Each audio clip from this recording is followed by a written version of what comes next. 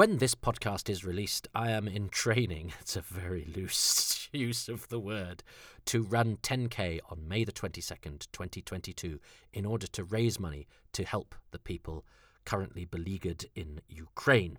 I'm trying to get medical assistance and help out there. So I have a GoFundMe page, Toby's Wheezing and Groaning for 10k for Ukraine. So if you enjoy this podcast, if you could send even the smallest amount over to that GoFundMe page, it would really help.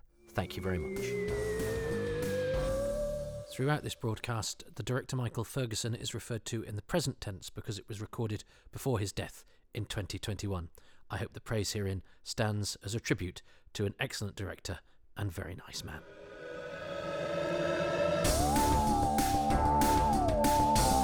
Welcome to this omnibus edition of Happy Times and Places, a positively inclined Doctor Who commentary podcast in which I, Toby Haydock, get a friend to choose a Doctor Who story and their favourite things about it, and I have to guess what they are.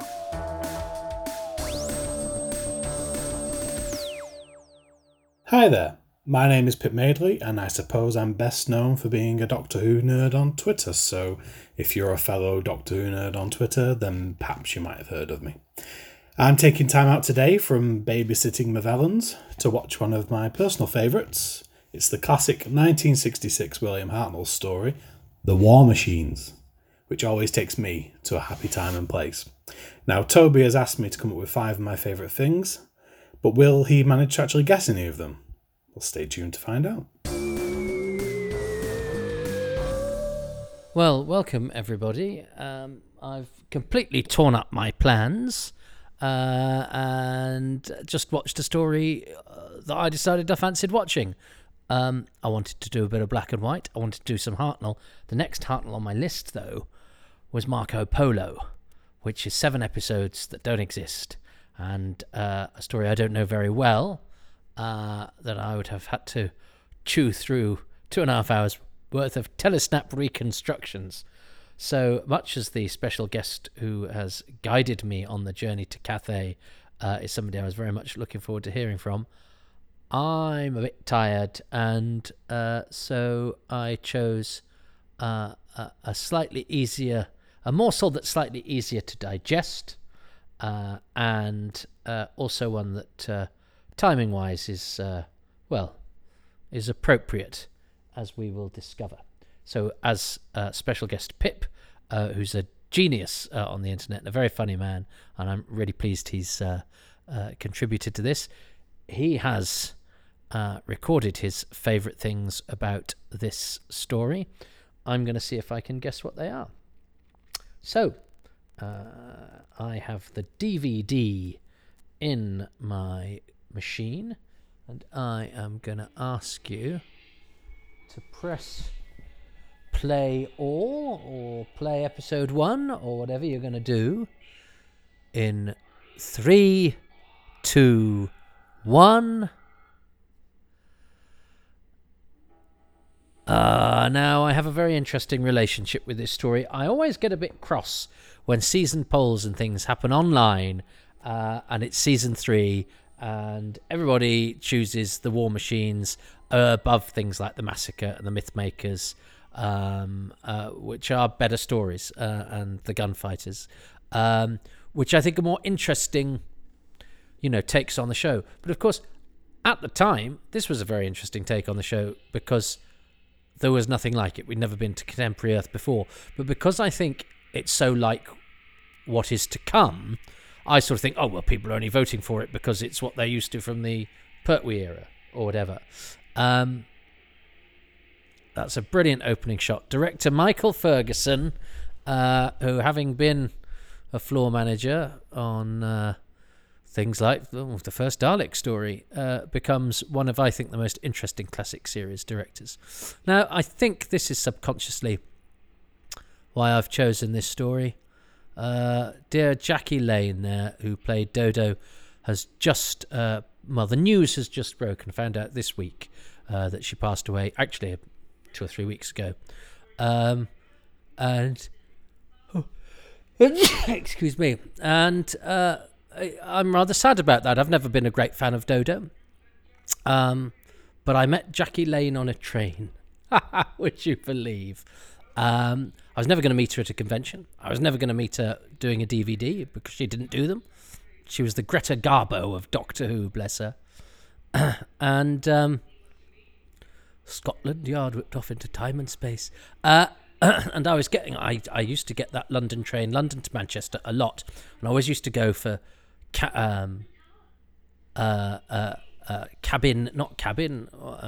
whatever they're called, Coach E, because Coach E was the unreserved one, and I always wanted to get a table so I could plug in and do a bit of work on my laptop, whatever.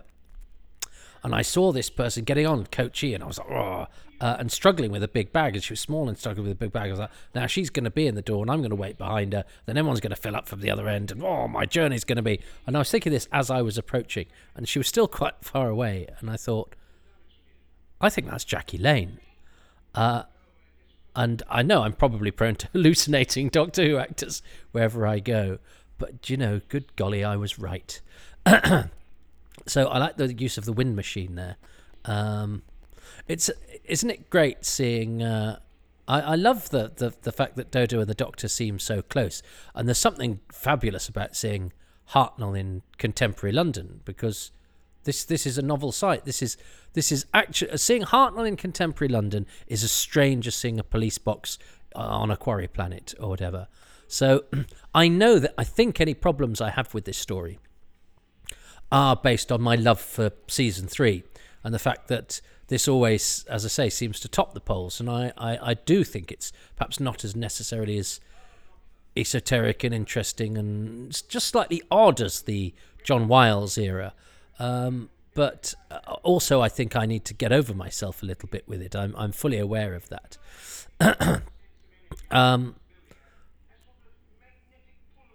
And isn't it interesting that Doctor Who can just walk into the post office tower? But that's a great thing as well, isn't it? Makes it a really interesting period piece that he's gone to the great new edifice in London. John Harvey there as Professor Brett. See, I think my main image of this story is of John Harvey, John Cater, and Alan Curtis as the three human, not villains, but the three humans who've been taken over, standing in a room telling each other the plot, but standing, because Michael Ferguson is a great director, his placement of their bodies, his placement of them is always quite interesting and good to look at. But to me, that it's not as, that doesn't have the sly intellectual wit of Donald Cotton. It doesn't have the strange ambition of the Ark. What other stories was I mentioned? Oh, it doesn't have the sort of brilliant doom-laden thing that John Luca Rotti gives to the Massacre, which is a lovely, has great period stuff as well. I love the historicals anyway. But in its own right, this has many glorious things. Hartnell in his hat in contemporary London, and this has its own sort of strangenesses. Like, I always thought he was called Wotan, but they've decided to call him Votan.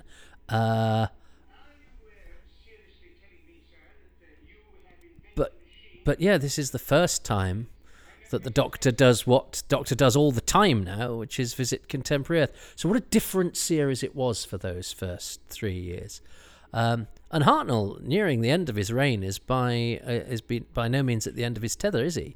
And look how gloriously, massive this computer is. Whereas, of course, and that's the wonderful thing about the future as postulated in the past, is that they thought, well, to be impressive, you have to be big. Whereas, of course, what we've discovered about technology is actually the better something is, the smaller it is, the more technology it can fit into a compact space. So Jackie Lane on a train. I really need to do other Doctor Who actors in methods of transport that rhyme with them. John Abineri on a ferry.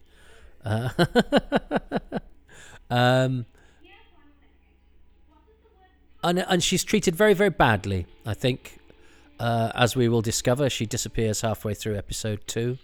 I think that's pretty mean.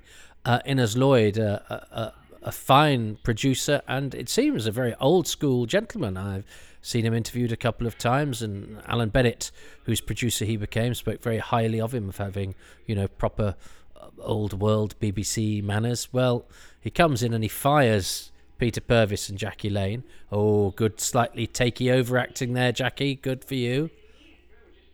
And hello, Annika Wills. We will be talking about her a lot, I'm sure. Although, of course, this is her only complete story in existence. Good Lord, isn't that awful? So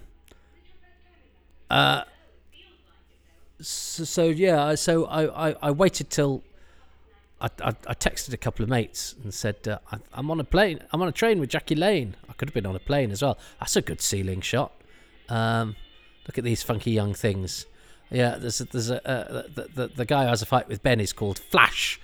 Ewan Proctor is the actor, I think, and I think that's about the only thing he's got on his TV CV. But if you're going to have a part on your TV CV, Flash in Doctor Who is pretty cool.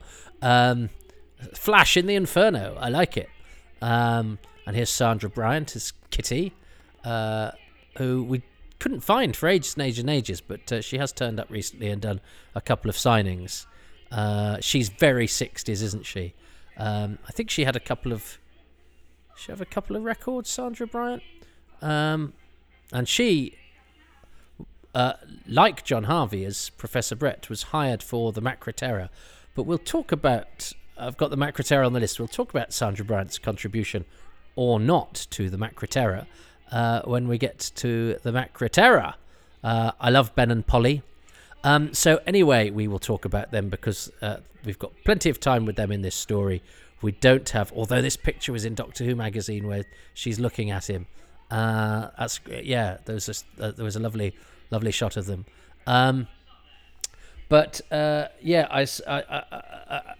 My friend said, well, you can't pass up this opportunity. But I thought, I don't want poor old Jackie Lane, who's always been reluctant to talk about Doctor Who, to... that's the photo in Doctor Who magazine. It's when they're facing each other. That's right. To feel like she's stuck on a 2-hour, 8-minute journey with a Doctor Who fan from whom she can't escape. So I waited till we left Stockport, which is the last stop before Manchester, so she knew she'd got a maximum of 15-20 minutes. And I walked past a couple of times, and I was terrified. I was sweating. I get that sort of nervous smell you get when you're a bit terrified. So I walked up and down, and I kept looking around, and I plucked up the courage, and I stood up, and then I noticed that the person in the seat opposite me, I love Ben having Ben. I mean, I know it's a bit 60s, where the man has to do the masculine fighty thing and on behalf of the lady. I know it's a bit old-fashioned now, but it's a great way to introduce the character. You want to go home, yeah, go away, Flash. I know he's done a signing or two for Phantom. And of course, yes, they start not quite liking each other. I like Michael Craze is so natural. I think he's great. So anyway, I spoke to Jackie Lane, who that's it. I sort of got up, and I noticed the woman opposite me sort of flinch, as if she was going, what is this guy gonna... And I looked straight at her, and it was Tracy Barlow from Coronation Street, and I think she'd seen this sort of nervous guy, and I thought he's plucking up the courage to talk to me. Of course, I walked straight past her, talked to the old lady in the corner, and I said, are you Jackie Lane? And she said, how did you know that? And I said, and I explained who I was, and that I'd done a few things for Doctor Who, and I tried to reassure her that she could take part in the DVDs, even if she was a bit nervous. We'd make it easy for her. And she said, I haven't been in a television studio for 50 years. And I said, well, we could go to your home, or we could blind her. And I was really gentle, and she was happy to talk about Doctor Who, and she was lovely. And I just got the impression she was happy to talk one-on-one, but she was just a bit shy, and she didn't want to be on camera. And I know she had hearing problems, so she didn't want to do, commentaries with headphones. This is Rick Felgate playing the journalist, who was director Michael Ferguson's brother-in-law, because I think he and there's a connection because I think was he the brother of Cynthia Felgate, who was the woman behind Play School, who I think was married to. I've listened to my Who's Round with Michael Ferguson. It explains. And Rick is in 3 of Michael's Doctor Who's because he's Brent in The Seeds of Death, and he's Van Leyden in The Ambassadors of Death. And I think he's a very good actor, who's good in. And of course he's playing an American, so he's chewing gum, which is a lovely shorthand. And William Mervyn, the marvellous William Mervyn here, and the wonderful John Cater. I love John Cater, who, when I first saw this, I didn't know as an actor. And then, of course, I spotted him everywhere. I thought, I spotted this guy. Both him and Alan Curtis as Major Green were 2 guys who played quite prominent parts. So I thought, I don't know these guys. And it's because I'd never seen the cast list written down, so I'd probably not been looking for them, because then I, of course, discovered that they had huge careers and CVs, and were still, actually, when this came out on DVD, were still very much around. And this led to me, here's lovely Alan Curtis as Major Green. Another gentleman of the old school, blazer-wearing, cricket-loving, lovely Alan Curtis, who, like Jackie Lane, died recently. Alan died at the beginning of the year. He phoned me just before New Year's Eve and said, I think I've probably got till September. I'd love it if you could come and sort out my scrapbooks and stuff. And, of course, we couldn't, because we were all locked down with COVID, and he didn't have till September. He only lived another month and a half. But I had a right old chat to him before he went. I'd visited him at home. He had a stroke 20 years previously, but soldiered on, taught himself to write again with his other hand, still maintained his old-fashioned manners. And I think sometimes we have to be careful, because when we talk of old-fashioned, you go, was he very sort of reactionary and right-wing? No, he was, as he said, are you like me, a gentleman of the left? So although he was quite establishment, he was also obviously slightly iconic, a bit of an iconoclast within his own social circle. And he was very charming, but again, quite shy. I had to go to his house twice to interview him. And in fact, he'd have backed out the second time had he been able to find my phone number, because he didn't trust his voice. But we did it in the end. And he did have loads of scrapbooks. And he worked with David Whittaker when they were both actors, and he told me some really interesting stuff about David Whittaker. I'm not talking much about the War Machines, am I? I'm talking about my encounters with these people, but the people are my conduit to Doctor Who.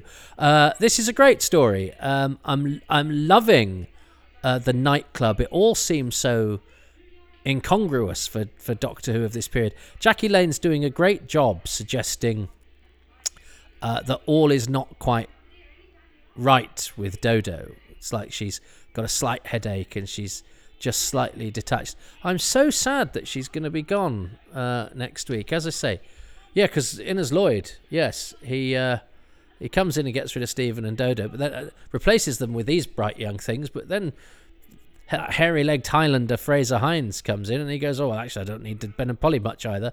Get rid of them. Essentially in episode 2 of The Faceless Ones. I know they come back for episode 6, but that's only on film at the end. And, not even let's get you through to the rest of your story. And yes, and I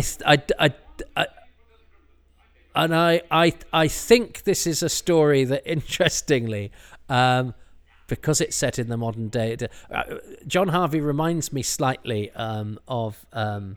Well, there's a bit he does. When we get to it, but he's not hiding the fact that he is under the control of Votan.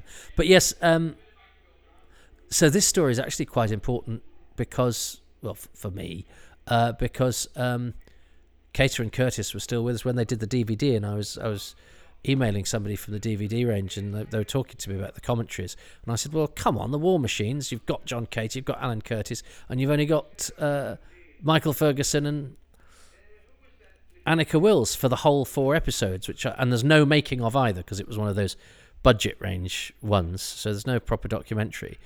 And those guys, Cater's gone now, so it's Frank Jarvis, John Rolfe, and loads of cast members who were alive at the time. And well, the word well, yeah, they didn't ask some of the cast because they assumed they were dead, sort of thing. And you go, well, don't assume. They're in spotlight. It's not even like that to look very hard. So, but because I thought I was just sort of chatting to another Doctor Who fan rather than, of course, somebody close to the production of the DVDs, I was perhaps a bit more forceful than I might have been, and that was where the conversation started. Of, well, do you think you could be interested in doing one of the commentaries? And I went, absolutely. I mean, even if it's just telling you who's not dead. I like the way that's shot. It's very clever. There's something about the fact that it starts with Major Green dragging his feet and that the camera is slightly high. And I love the little turntable-y effect. The pottery wheel effect that comes back and is used a lot. That kind of thing in the war games. I understand. Yes. Oh, well done, Alan. I think that might be Alan's own tie. I don't know why I think that, but I think it is. If it's now, I don't know about ties, but if it's a cricket tie or an MCC tie, it's definitely his. But for some reason, I think that's his tie.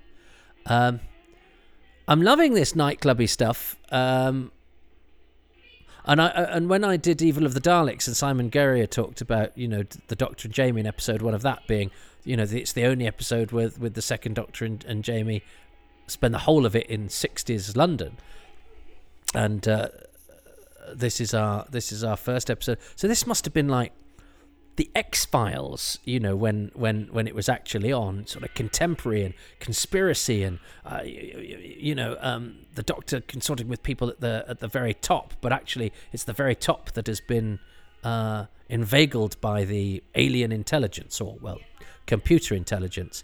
Top work to the extras, who are after doing a lot of dancing in the background, which is never great fun.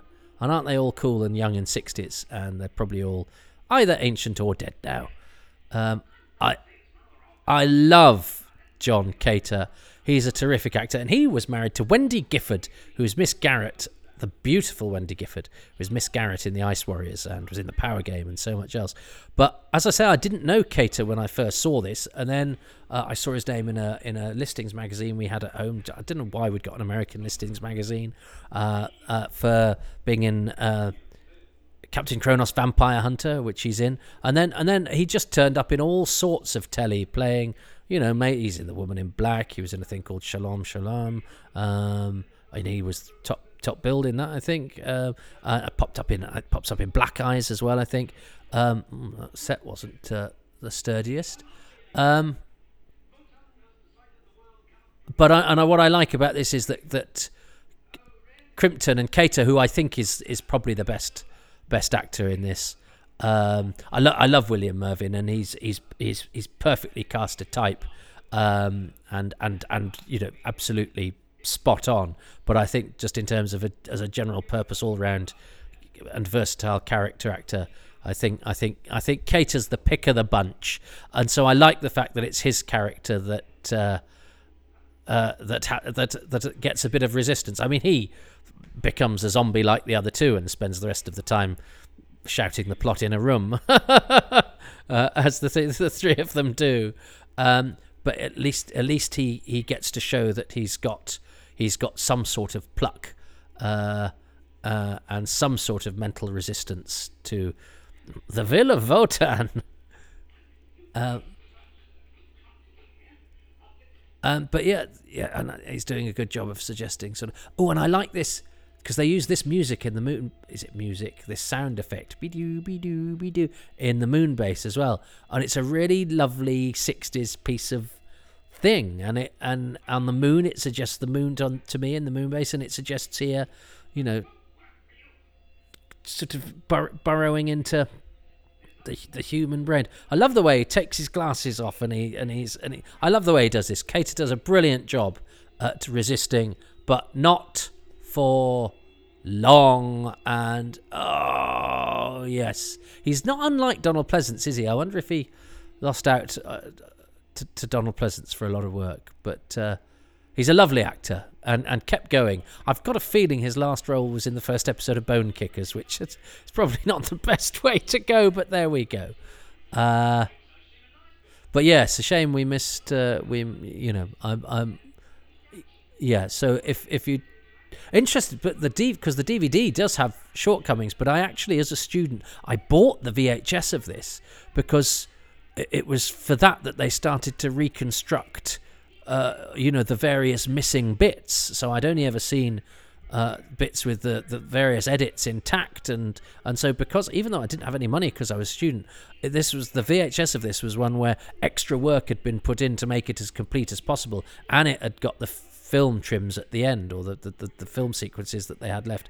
So I spent, I don't know, was I a student? I may have left and been on the dole, so spent part of my gyro on it. But whatever it was, I went to Forbidden Planet and I bought it, and I wasn't in a position to be buying Doctor Who videos, especially when I had, my own sort of bootleg VHSs of most things.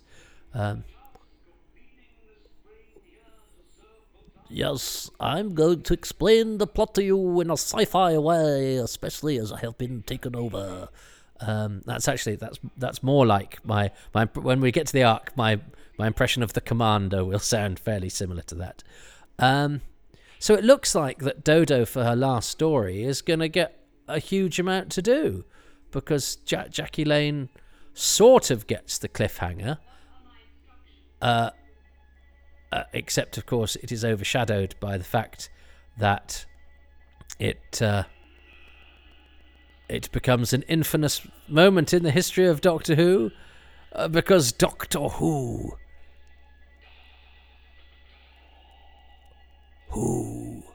is required.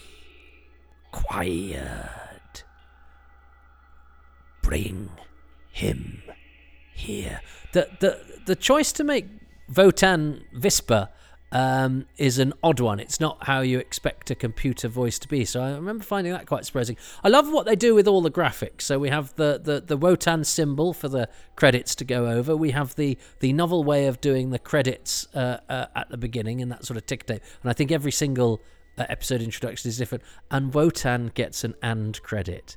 Don't you just love that? I love "and" credits in movies anyway. It's it's a way of drawing attention to an actor who's perhaps not the star, so can't get star billing, but deserves just a slight little bit of extra note. But of course, Votan is not real. He's not a member of Equity, and our force there. And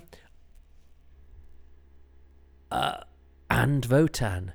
Now, I know I'm going to choose Votan's "and" credit as one of my favourite things.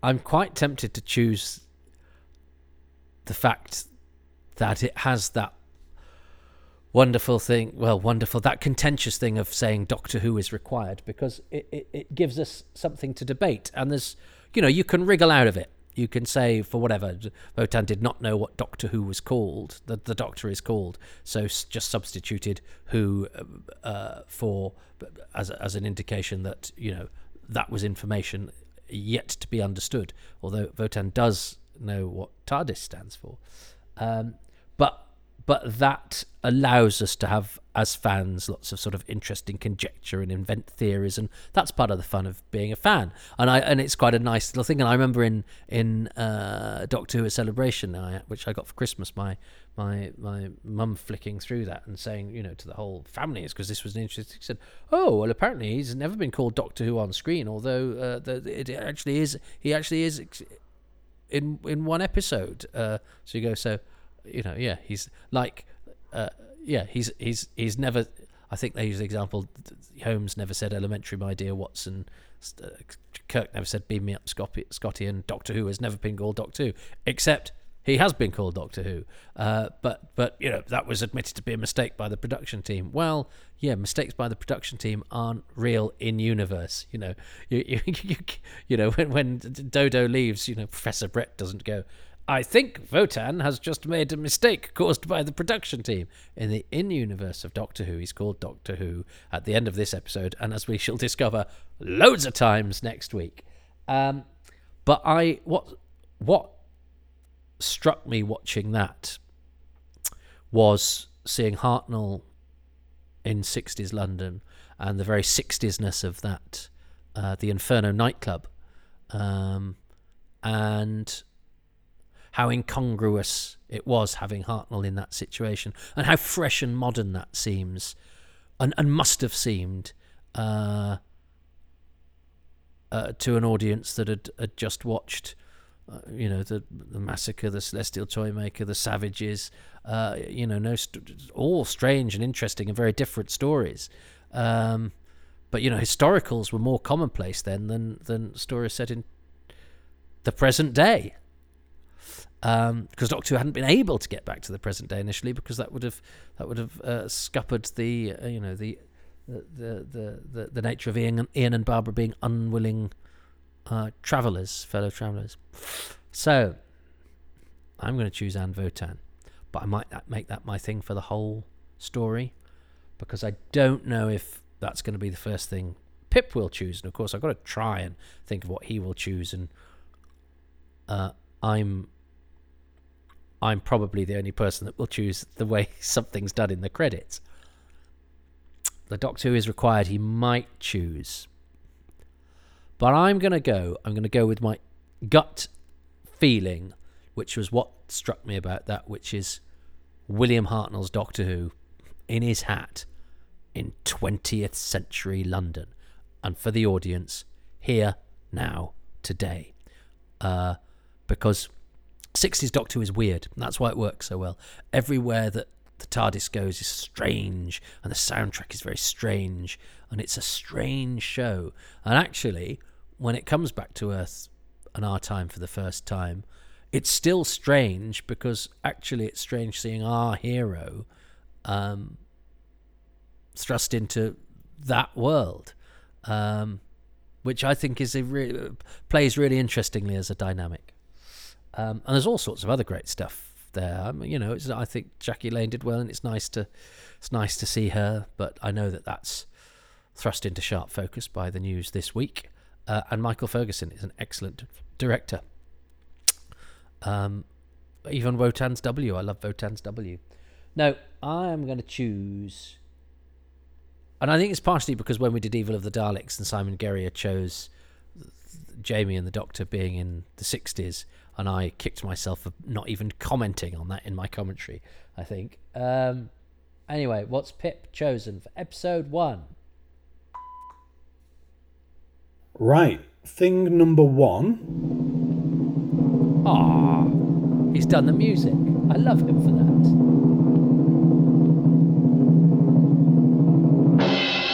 I love that. Thanks, Pip. This first one, it's the fact that Wotan, or is it Votan? Votan? I'm saying Wotan. Wotan has got his own theme tune. You know the tune he plays when he takes over Professor Brett? It goes like da da da da da da da.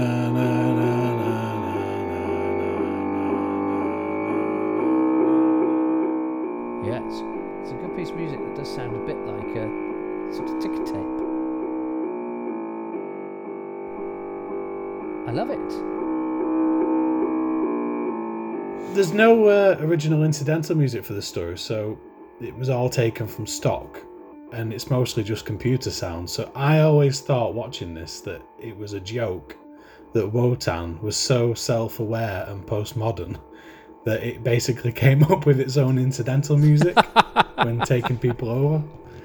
And it even says Doctor Who, and he's even got a laugh at the end. He goes, so I think that's absolutely brilliant. And it even gets an on-screen credit. Anyway, that's it. Theme tune, brilliant. I can see Pip isn't going to be entirely serious about. I'm going to agonise, and he's going to choose something left field and funny, which is fine, because what this is all about is I know my guests only appear at the beginning and at the end, but they hopefully dictate the style and the atmosphere and the approach to how we look at their choice of story. It's been my choice this week because I've got loads of these to choose from, because people have been very kind. This wasn't even on my list of stories I was going to release in the next 10-15 releases, but I've brought it forward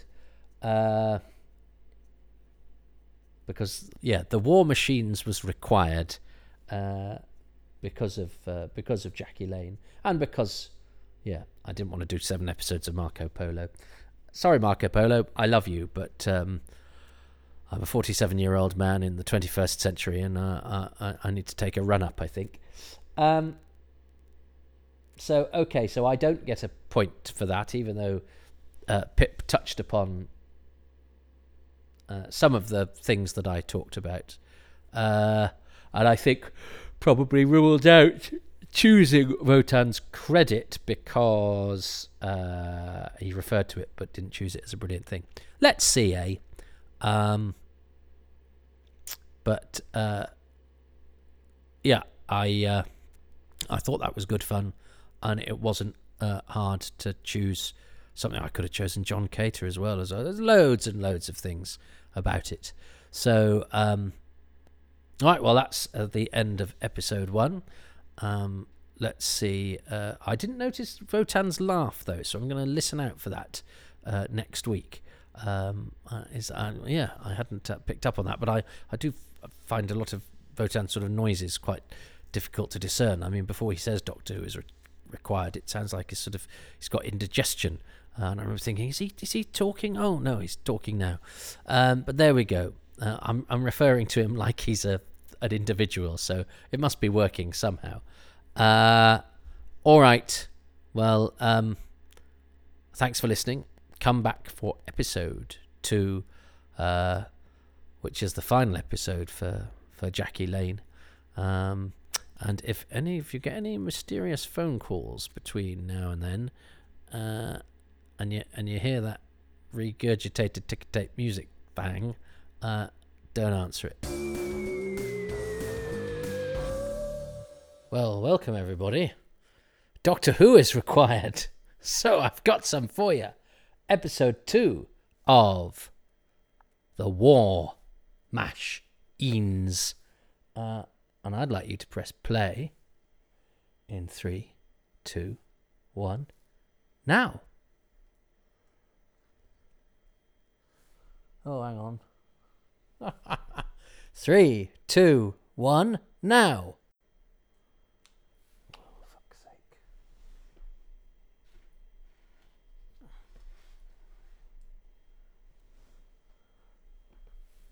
And I'd like you to press play in 3, 2, 1, now.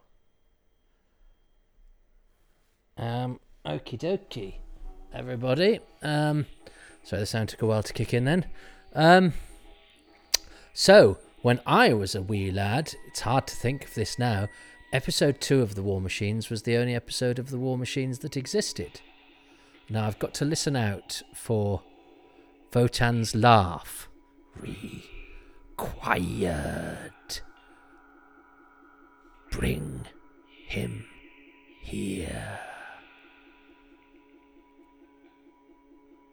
I don't know. Maybe it's just at the end of episode 1, because I know that they obviously redo them. These have been redone, these titles, haven't they? But I like the fact that everyone's slightly different. Big episode 2 there. And this is the start of the 3 men standing and yelling at each other in a series of interesting ways, which is what director Michael Ferguson does to try to make the huge amount of exposition they yell at each other interesting. And I rather like it. And yeah, and I love John Cater. So this was the only episode that existed, and episode 2 of the Time Meddler also only existed from that, and then they both came back, but then it got quite but I mean, episode 2 only existing was not a problem for me, in the sense that the idea that you'd ever get to see any of these episodes, the idea that they'd be out on video or repeated was it was a pipe dream.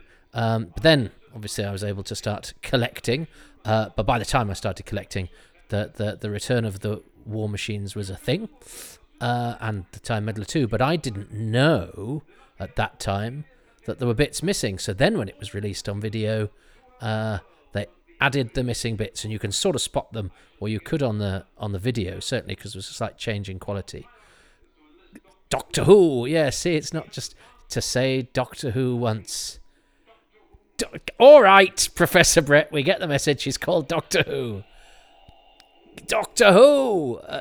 And I think then at some point in this episode, somebody rings up and goes, stop saying that. He's not called Doctor... William Hartnell's, I'm not called Doctor Who, you know.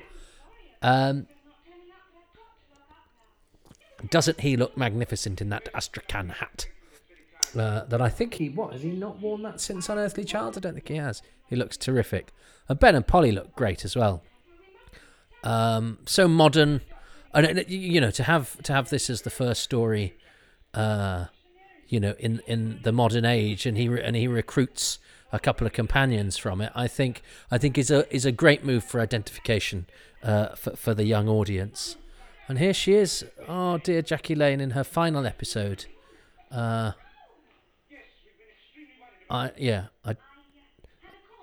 do think she's treated pretty shoddily. And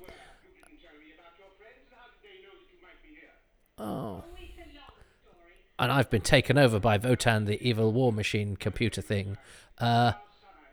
Polly's costume, I remember, looked great in those publicity photographs of her. I should think Ben and Polly might end up being one of my favourite things, but I wonder what Pip Madel will choose. That's great. Exterior set. Raymond London's the designer, isn't he?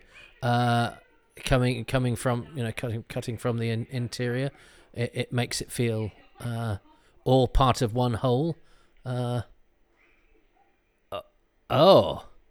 Yes, I'm lurking here with some chloroform. I like that.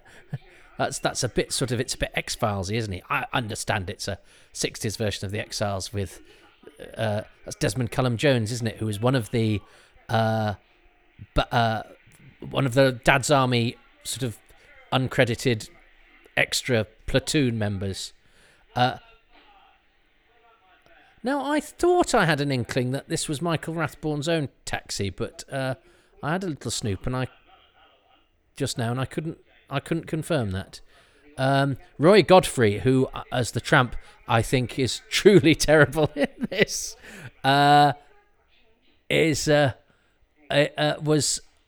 doesn't do much telly beyond this, I think, beyond 1968.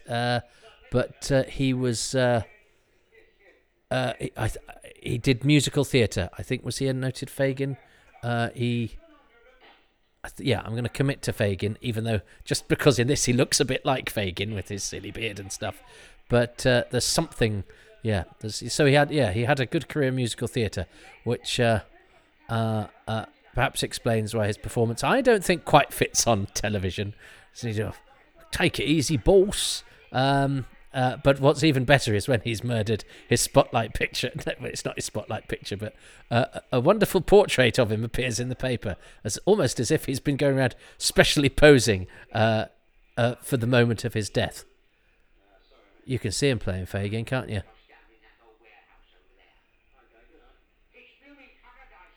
Yeah, he's giving stage tramp, isn't he? You can see why I didn't do an awful lot to tell you. Yeah, but yeah, Desmond Cullum Jones, which is nice for him to get a credit in this. Desmond Cullum Jones, who would do sort of uncredited Dad's Army stuff, because he was originally cast in the Web of Fear in the opening scene, which then got changed, and so his services were no longer required. But he was one of those honourable, stalwart sort of walk-on type actors on British telly for many, many years. And here we are on film. And I think one forgets, because I always think of the three men in the room. There's actually quite a lot of film here, and I'm a big lover of when Doctor Who, decides which bits to do on film just to make them look that bit better. And obviously the whole construction of the machine thing is a very important part of. It's a story full of boxes. I always think that about poor old Raymond London, the designer, because he designs this, which is basically a story with a warehouse full of boxes in which machines emerge. There they are, the Wotan boxes. I wonder whose job it was to stencil the Wotan sign on. There's Pat Gorman, the mighty Pat Gorman, one of the the great extra of Doctor Who, who pops up in more episodes than practically anybody else. Certainly nobody who's a regular. But I like the mixture between film and set, and the sets are great. But yeah, Raymond London then designs the Crotons, which also have monsters that are shaped like boxes. So I don't know if they thought, we need a lot of right angles, get Raymond. Or whether because this story is set in London. Well, no, because unless his middle name was Gond. Some nice high angles there, a nice high angle there from Michael Ferguson. I've got to have an eye on what Pip will choose, which I think will be something quite frivolous. But you must see his videos. They're a lot of fun on Twitter. Yes, it does, doesn't it? It feels fresh. The shooting of all of this stuff is giving a real sense of sort of industry and construction. Or they are doing their best. Frankly, all that's happened so far. Oh no. The baddies have tried to kidnap Doctor Who. That's a brilliant piece of bad science fiction acting from John Harvey there. Why on earth raise your voice slightly? And he must be destroyed. It reminds me of a bit in Blackadder's Christmas Carol, when Blackadder is in the future and Stephen Fry, as some alien thing, has the line, "Send him to the sprouting chamber." It looks great on film though, doesn't it? And I like his hair and beard and stuff, but he's perhaps I was a bit mean. No, I don't think. Look, he's running. He's doing tramp running, which isn't very good at all.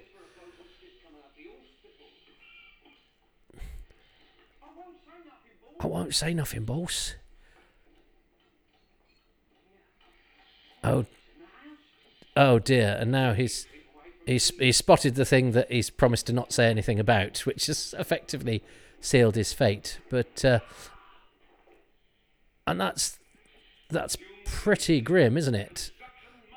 The suggestion is he's just been sort of beaten to death or something. Oh, and that's the first reveal of the war machine. There's the tramp's photograph.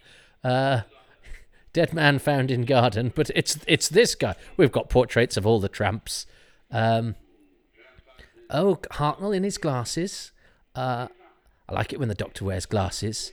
Something that's come back into fashion. I've just been talking about Frontios for another podcast, and Davison in his glasses is always rather fun. I think I lost my train of thought with William Mervyn, who here is the main guest star as Sir Charles Summer, giving his usual line in Stuffy Gentleman, but his son Michael Pickwoad, because William Mervyn was William Mervyn Pickwoad, was production designer of Doctor Who during the Moffat era, much of the Moffat era, and his daughter did some art direction type work on it, or some contribution as well in the art department. So that's 3 generations of Pickwoods who have been credited on Doctor Who. So good for them. I really liked Michael Pickwoad. He was a real gentleman. He looked a bit like Doctor Who, and I was quite surprised by his sudden death. I'd seen him at a few conventions, and I thought he'd be around forever.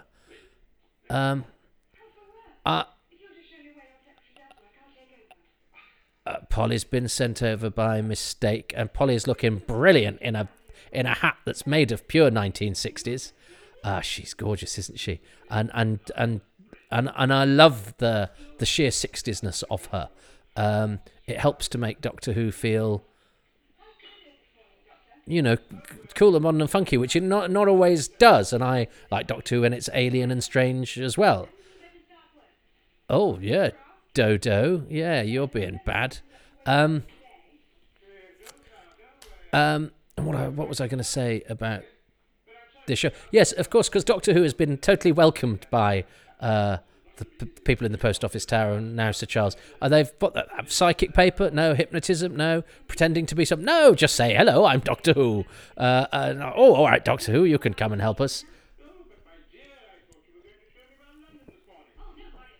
Oh, Yeah, so we're nearing... I mean, she doesn't even get to the end of this episode, bless her. And Hartnell, I mean, is only... What, 3 stories? Well, he's only got 2 more stories after this. And I think he's... I mean, he's slightly shaky on his lines occasionally, but he always covers that pretty nicely. But he looks magnificent, and he's still on pretty good form.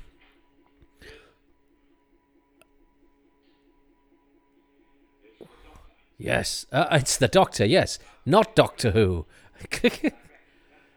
John Cater's so good, isn't he? Yeah, and this piece, because of course that's what Pip alluded to. Of course, this has no original incidental music. He really goes for it. The older and Dodo makes such a hash of this. She goes, "I will assume that the takeover has been successful, so I will now give myself away."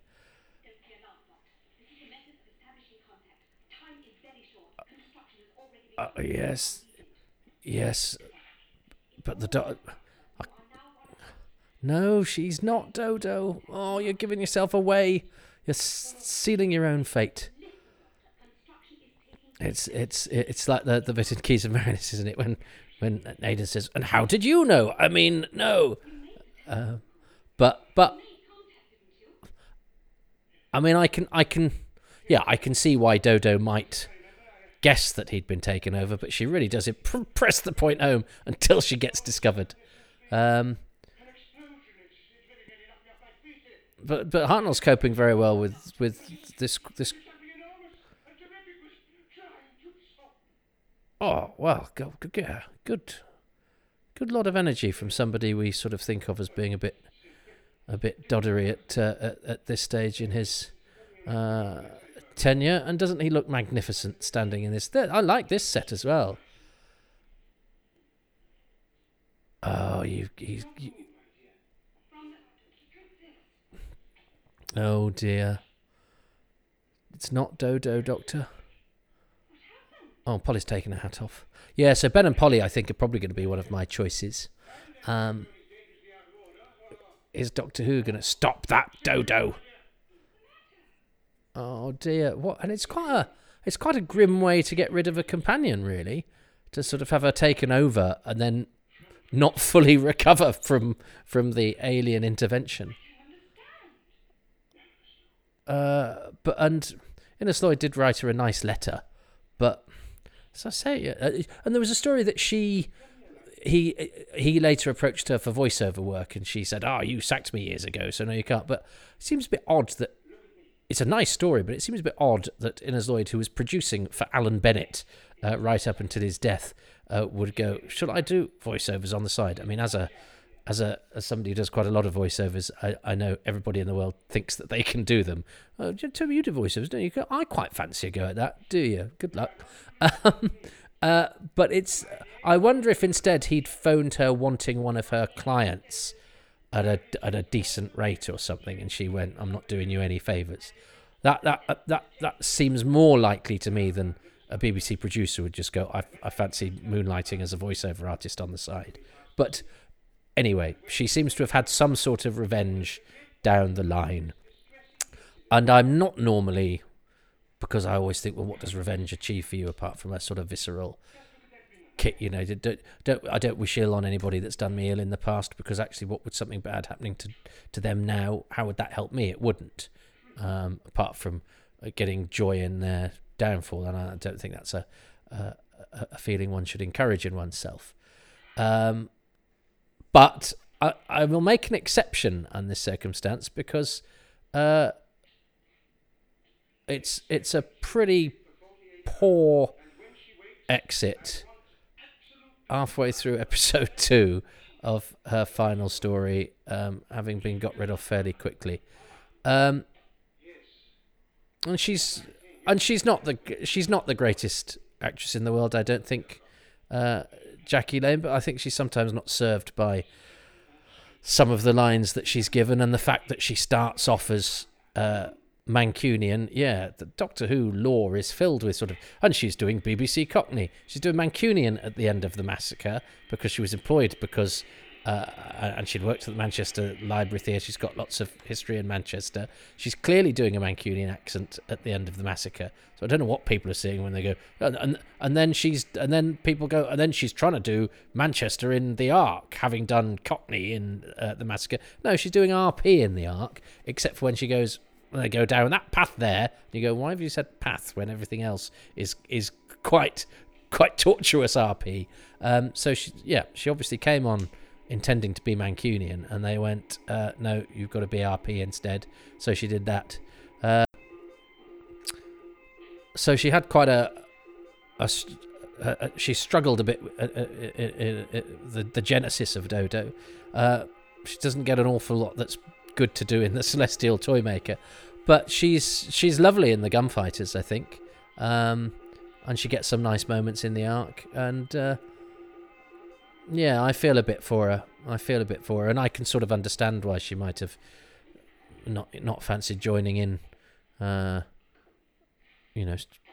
with Doctor Who stuff all that much. Although, as I say, she was very lovely and forthcoming on the train, so I think it was more to do with, and my understanding from other people who knew her, is more that she was just a bit shy and a little bit deaf as well, which could make people, which made her uncertain of, engaging and stuff like that with big events. Now, Alan knew how to use a microphone because he was an MC as well. Oh, this is pretty grim as well. They kill this guy. I think that's Desmond Cullum Jones again. Kill the actor, not some extra. But it's a pretty mean thing to do. Yeah, sorry. Oh, it's pretty cold, isn't it? And that's a great shot. It's a great shot from the camera. It's not a great shot from the War Machine. It sort of misses, but I like the way that Major Curtis, who'd been such an affable sort of chap, is very cold because they've had their humanity. Oh, you just say, where is Doctor Who? Oh. And I like the fact that it's the person known as Dodo, but not the person known as Doctor Who, because then you could sort of get away with it, because we know him as Doctor Who.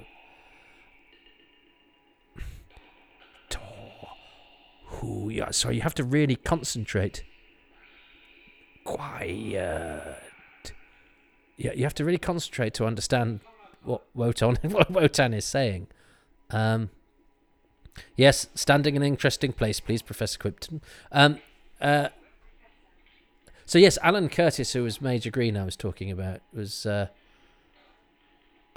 think that was a good audition piece for Polly there.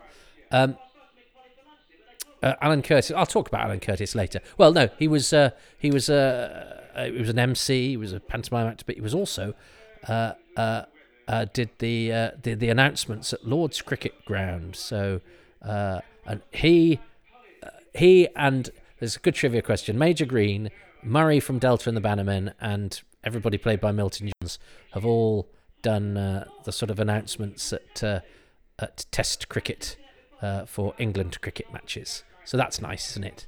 And Alan did it loads and loads and loads, and did it for years. And then Johnny took over.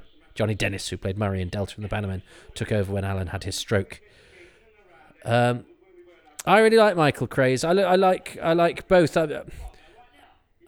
and they both make an immediate impact. Because I like Stephen, and I think Peter Purves is excellent and underrated, and a very, very good actor. This looks so modern, doesn't it? It looks like sort of newsreel of London life, and of course a lot of this is real, and you don't get that often with Doctor Who either. It's just sort of real life, as it were, and I think that makes it a wonderful backdrop. Just those brief shots of Ben, great. But because Stephen had been quite grumpy and quite severe, Ben is really likeable. He shoots little smiles at the Doctor, and he's obviously quite brave, and doesn't he have a line later? That bird saved my life. I just think he's and he's a very handsome fella, and Oh, is the War Machine going to break a table? I love this. Yes, these are the things we can do. We can shoot men and they die even when we miss them, and we can break tables. But they're giant things, aren't they? Tanks. And this episode has essentially been lots of basically building a machine and testing a machine. I'm not sure you could do a story these days where a whole episode is taken up from testing to see if the bad thing you've made actually works. But I think it's all been fine now. No, that was a slight change in quality there. So I think, I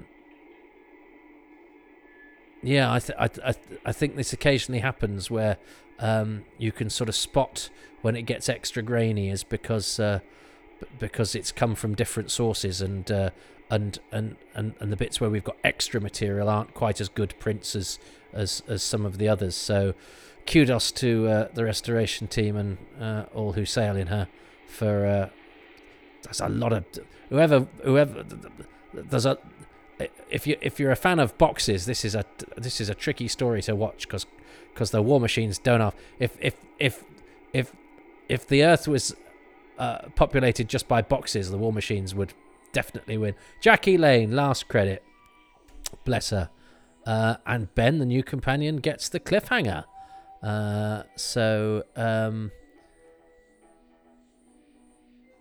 And Wotan. So Ben straight in, and the fact that their War Machine has a light on the front means that there's a light on Ben, which just makes it a little bit scarier than just a normal point of view shot. I think the light, it's great. It's great. Nice, zippy, interesting. We'll press pause before the next episode. Okay, so what is my favourite thing about this? And because Pip is slightly irreverent, I just think it's got to be the fact that they keep calling him Doctor Who. I don't think the character is called Doctor Who. In one part of my brain. In the other part of my brain, I go, but it's called Doctor Who on the credits up until the end of Logopolis. And I still think that it should be credited as Doctor He, or she should be credited as Doctor Who, because I like that mystery. You go, is it called Doctor Who? No, he's not called Doctor Who. Then why do we call him Doctor Who? Oh, we'll call him Doctor Who, even though he's not called Doctor Who, because he was always called Doctor Who on the credits. And I just like the fact that this one episode where he's called Doctor Who loads means that we have to have a conversation about whether he's called Doctor Who or not. And we have to invent our own reasons as to why not. And also, it gives us a little clue that behind the scenes there are people and they have opinions, and sometimes their opinions are wrong. Even 3 years into the show, nobody had said to them, you don't call him Doctor Who. So I love that little anomaly and all the little ripples that it causes. My favourite thing about episode 2 of the War Machines, and isn't that good that if they hadn't actually found the other episodes, we'd still have the episode where he's called Doctor Who all the time. That was clearly why it was preserved in the archives. So, what is Pip's favourite thing about episode 2 of the War Machines gonna be? Thing number 2. I love the fact he's done that. Now, I nearly went for the shot of the guy in the shadows outside the nightclub. He's dressed like a caretaker, and he sort of casually gestures to Dodo with a bit of rag and a bottle of chloroform. It's just really obvious. It's a good thing that, the Doctor's obviously got sight problems. He's got this monocle all the time and he's got his glasses, because the guy stood about 10 feet away and he's got a bottle of chloroform going, are you ready? Anyway, it's not that. My second choice, it's another Wotan in-joke, I'm afraid. It's the boxes. It's the Wotan branded boxes. I just love the fact that a supercomputer that's intent on enslaving humanity, and it's already got an eye on brand management. That's just amazing. I love it when the van turns up and they're unloading all these boxes with W on. I've actually got a T-shirt with it on, thanks to Clayton Hickman. I just love it. Stupid, but brilliant. Yeah, I forget. Pip is not. Pip is going to be celebratory in a more irreverent way. I too have a T-shirt. Well, actually, it's a vest. It's a sort of gym vest with the W on as well. So perhaps I'm secretly working for the evil supercomputer Votan. Okay, I'm probably not going to get any of the things Pip chooses, but that's okay because I'm having fun on the way. I hope you're having fun with the War Machines, everybody.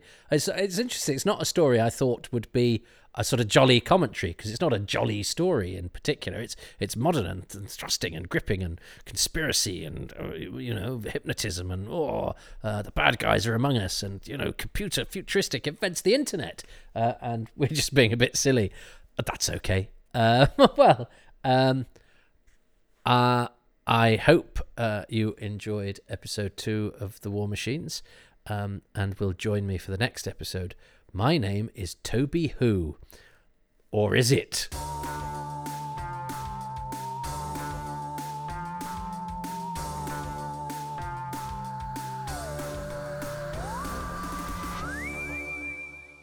Well, welcome back, everybody. It is time for episode 3 of The War Machines. The World Wide Web of The War Machines. The World Wide Web of Wotan. It's the most W story that there could possibly be. So we're going to press play in 3, 2, 1. Well, welcome back to an episode that did not exist when I was a youngster many, many moons ago. It's astonishing to think of how many episodes we're actually missing that we've had back since, and the fact that they continue to sort of drip back, and that there's always that hope. But that's one of the things I love about Doctor Who as well, is the fact that it's not all been handed to us on a plate. We've had to sort of wait for it to come back and piece it together, and actually the archaeology, there are still some episodes that we don't know exactly what happened in, and we can guess from pictures and scripts and all that sort of thing, but we have to be honest and go that any single episode that comes back will be full of surprises, because this would have just had a vague description and stuff in the script. I suppose we'd have had this from episode 2, but well, actually, of course, this episode has this because we don't have all of the fight in the warehouse at the end, all of that film sequence. Some of that stuff was cut from the print that we have. We got bits of it back from Australia or New Zealand. No, it's Australia, I think, isn't it? But not all of the cuts matched. One of the cuts matched exactly. I remember them saying when they put it together, it matched to the frame, and it's the bit where the worker gets clubbed and sort of bundled up. Yes, and it's flashing black and white, this one. Yeah, just Michael Ferguson, such a good director, go, well, I'm just going to make the titles interesting too. Let's do something with those, and even make each one slightly different. And it's very computery writing. That's a nice shot, that. And I sort of I like Major Green, because they could have had sort of any sort of character doing this, but it's very much with him and with Sir Charles and Professor Crimp, who's a sort of typical sort of fussy professor type. It's that the War Machines, that Votan has inveigled his way into the very sort of stereotypes of that we imagine of the establishment. A very sort of popper major, a fussy little scientist. They're the sort of figures we were used to seeing being in charge in dramas, and now that they've been sort of alienized, it's it is the sort of equivalent of what the X-Files was doing later. And I know the X-Files has a slightly more sort of grown up or whatever, or dark atmosphere or whatever, but that's what this would have seemed like. That's what this was doing.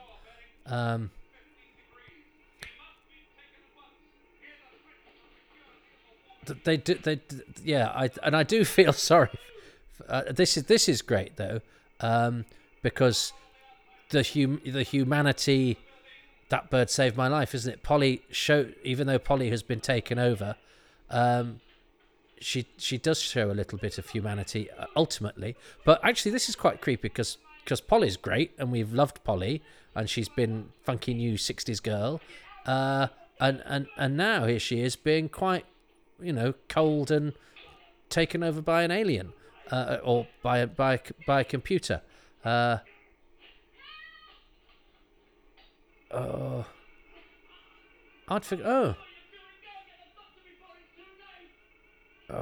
Right, yes. So Ben has been captured, and she looks great, doesn't she? Because she's got those big eyes in the shadows. Yeah, oh dear, and even those double doors are great because they give it a bit of drama, don't they? And because we don't have incidental music, the noise of the machine gives the drama. It's really interesting when the show doesn't have incidental music because its music is such a vital component.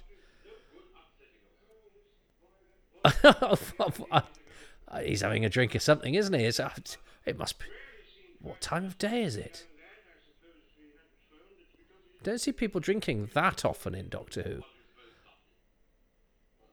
He's now Mr. Rose. If you've never seen Mr. Rose with William Mervyn, it is available on DVD, and it is a delightful thing, and he's absolutely brilliant in it. And it's just a great sort of comedy drama that's jolly, and lots of Who actors to spot in it too. But he was a terrific actor, and he's one of those actors that looks ancient, but I think he was only in his 60s when he died. Now, Hugh Cecil at the back there is the bald extra. He was he did quite a lot of bald extra work. He's one of the technics in Dalek's Master Plan. But yeah, you needed somebody to look bald. You got Hugh Cecil. And Kevin Cecil, the comedy writer, is a relative of his. Because I remember they put them saying, we put our Uncle Hugh in something. And of course, in the machine, it must have been a beggar to control that machine. I like the way it's sort of wobbling, because I suppose if it had been just not moving at all, you'd go, well, how do we know that it's moving? So it's just wobbling from side to side, just to remind you it's alive. Yeah. So is Polly's subconscious going? Keep this guy alive so that we can let him escape. He's worked up a sweat, hasn't he, Ben?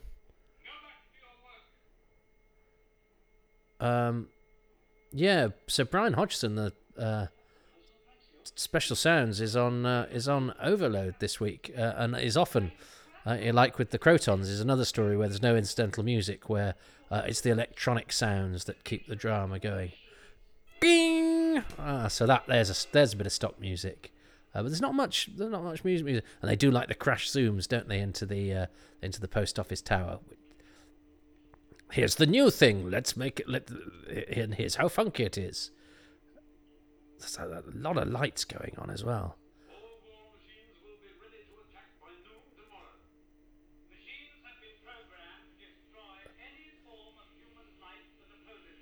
Now, I think that was a cut. I think that pull away from Votan was stolen from somewhere else, because I mean, this is why. This clip was used on a documentary called "Resistance is Useless," which thought the best way to celebrate Doctor Who would be to infer it was a bit naff in places. So this is the cut. This is another cut that has been reinstated. So that this was cut, and I think it is. There's something really creepy about the way that he's bundled up by the machine here. Look at that. I like that. That's great. It's like, yeah, he's so that was reinstated, that bit, and the bit where Crimpton was talking. It's interesting because that's a cut where it's just going, we will destroy all human life. And they go, no, the people of wherever it is can't stand for the idea that these machines might destroy human life. I mean, don't know what sort of program you think you're watching, but let's not have moments where they threaten death and destruction. That's where like poor old Polly's knackered. They've ruffled her hair a bit. But it's a pretty harsh policy, isn't it? As soon as you can't work anymore, we'll knock you out and bundle you across.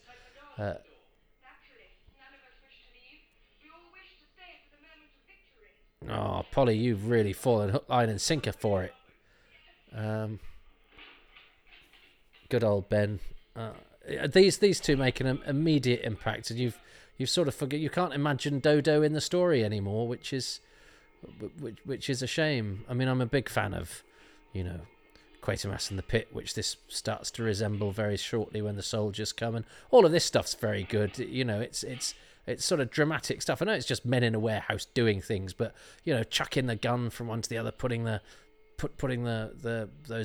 bomb things in the boxes, and there's a real sort of momentum there, preparing for action. I mean, this is all. I mean, the first 3 episodes are all about the preparatory work, really, for the spearhead or the invasion or whatever. But that's nice. Anything that shows humanity seeping through into somebody that has been taken over, I think, is quintessential Doctor Who. Is that whatever happens, if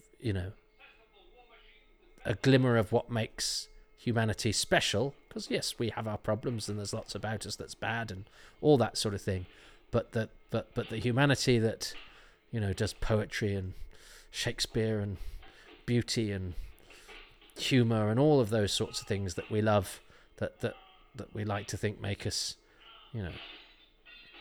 worth saving, when those things show through, that's always the triumph of humanity, whatever you like to call humanity. Our ability to make a well-prepared meal and enjoy a sunset. And Polly does also, of course, survive to make many, many a cup of coffee. So perhaps that's what Peter Davison should have said in Earthshock. The ability to have a nice cup of coffee.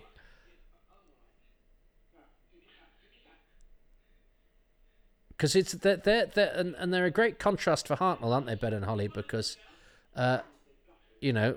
he's young and active and action, and she's sort of modern and cool and sophisticated, and then you've got the old eccentric guy. And I think I would have happily seen another season of Hartnell and Ben and Polly.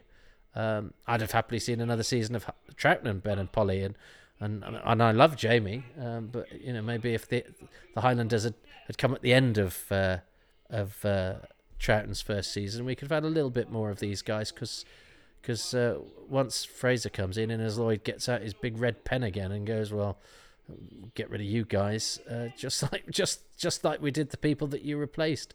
Harsh. And Innes Lloyd, by all accounts, was an absolutely lovely fellow.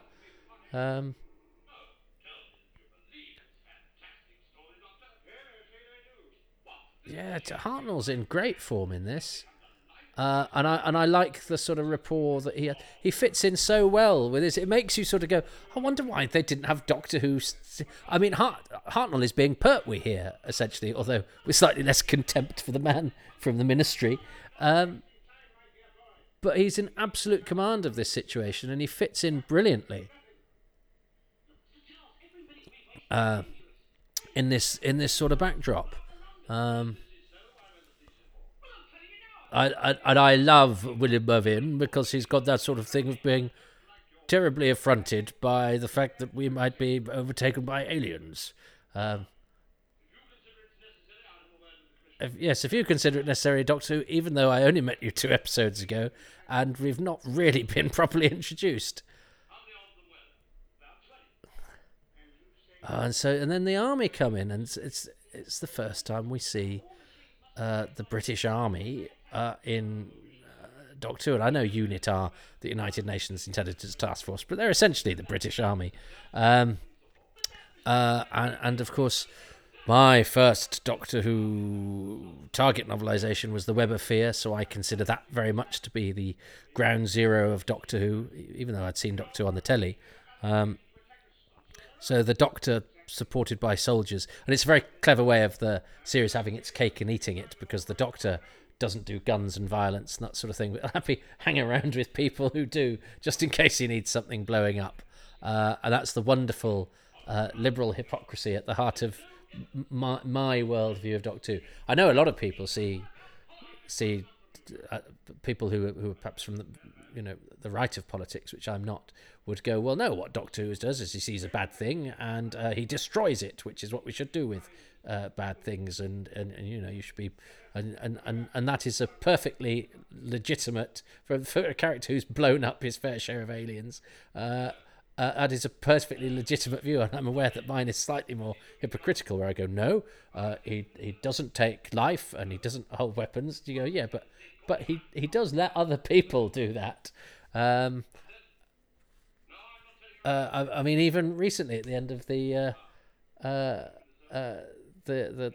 Timeless Children one, where the Doctor goes, I can't do this, and then Ian McElhenney from Game of Thrones goes, I can do it because I'm old and don't mind dying, and she goes, well, all right, you can do it then. You go, well, I haven't quite let you off the hook morally, has it?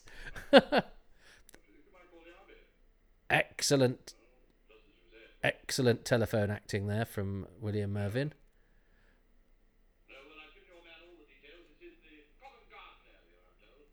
Yeah, very good telephone acting, William Mervyn, to give everybody else a chance. Are we still in the studio? Yeah.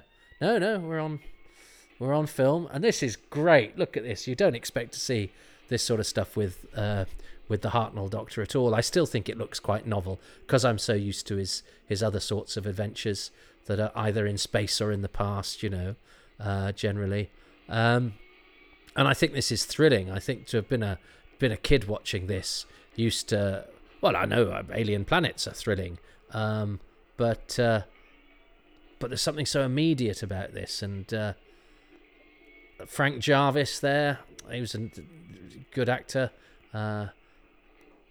who wasn't terribly lucky with Doctor Who after this, playing as he does Scart in Power of Kroll and Buckethead number 2 in Underworld.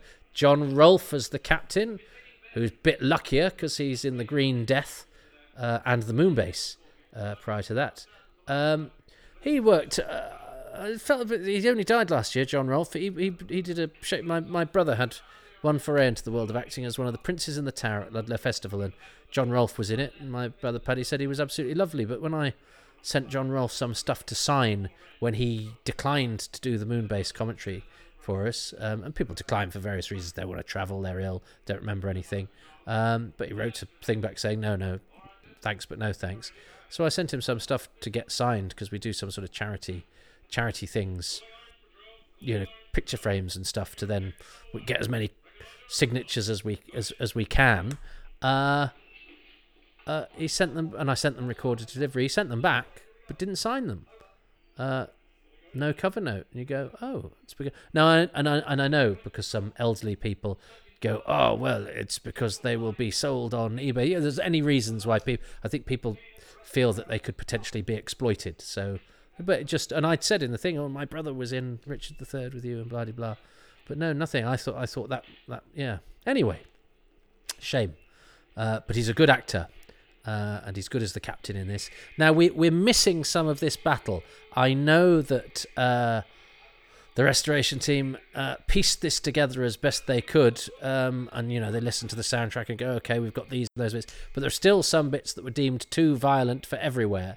So we've probably got a couple of really good deaths or something, or scary moments of peril that we've lost out on. But this is brilliant. I love all of this stuff. And poor old Alan Curtis is in the studio in close-up doing all the dialogue, really.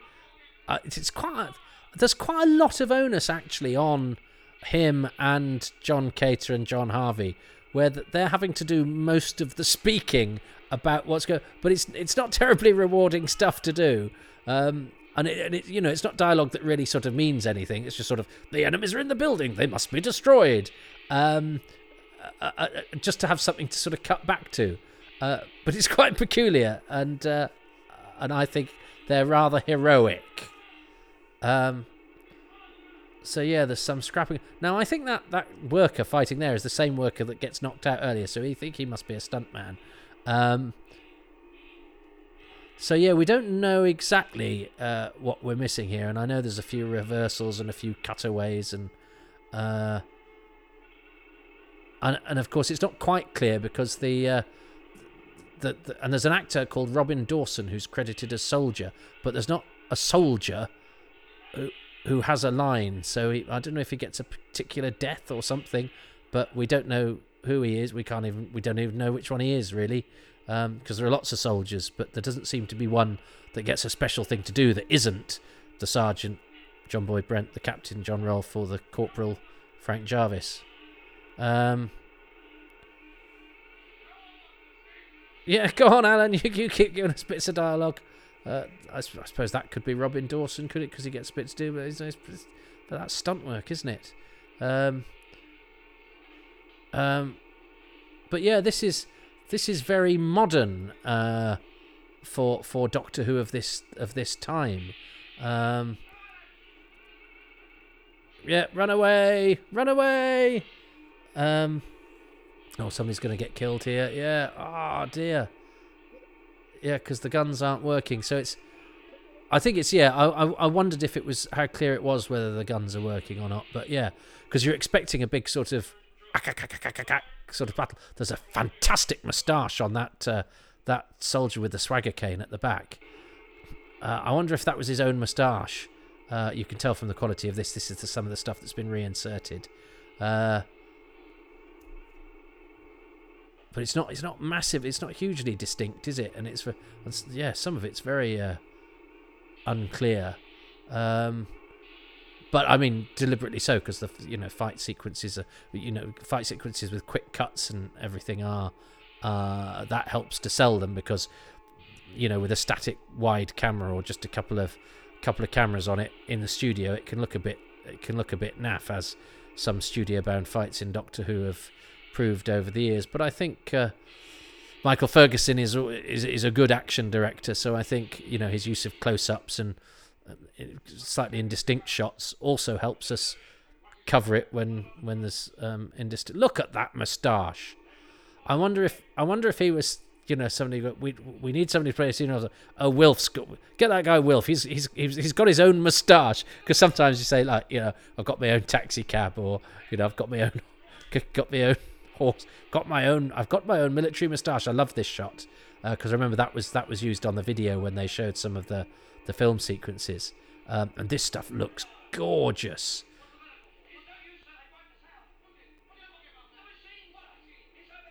Yeah, look at that. That is beautiful.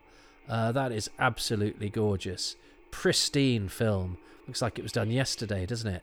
And having those soldiers, look at that. That's cracking. I love all of this. This is really exciting and thrilling. And Pat Gorman, as if you couldn't ask for anything more.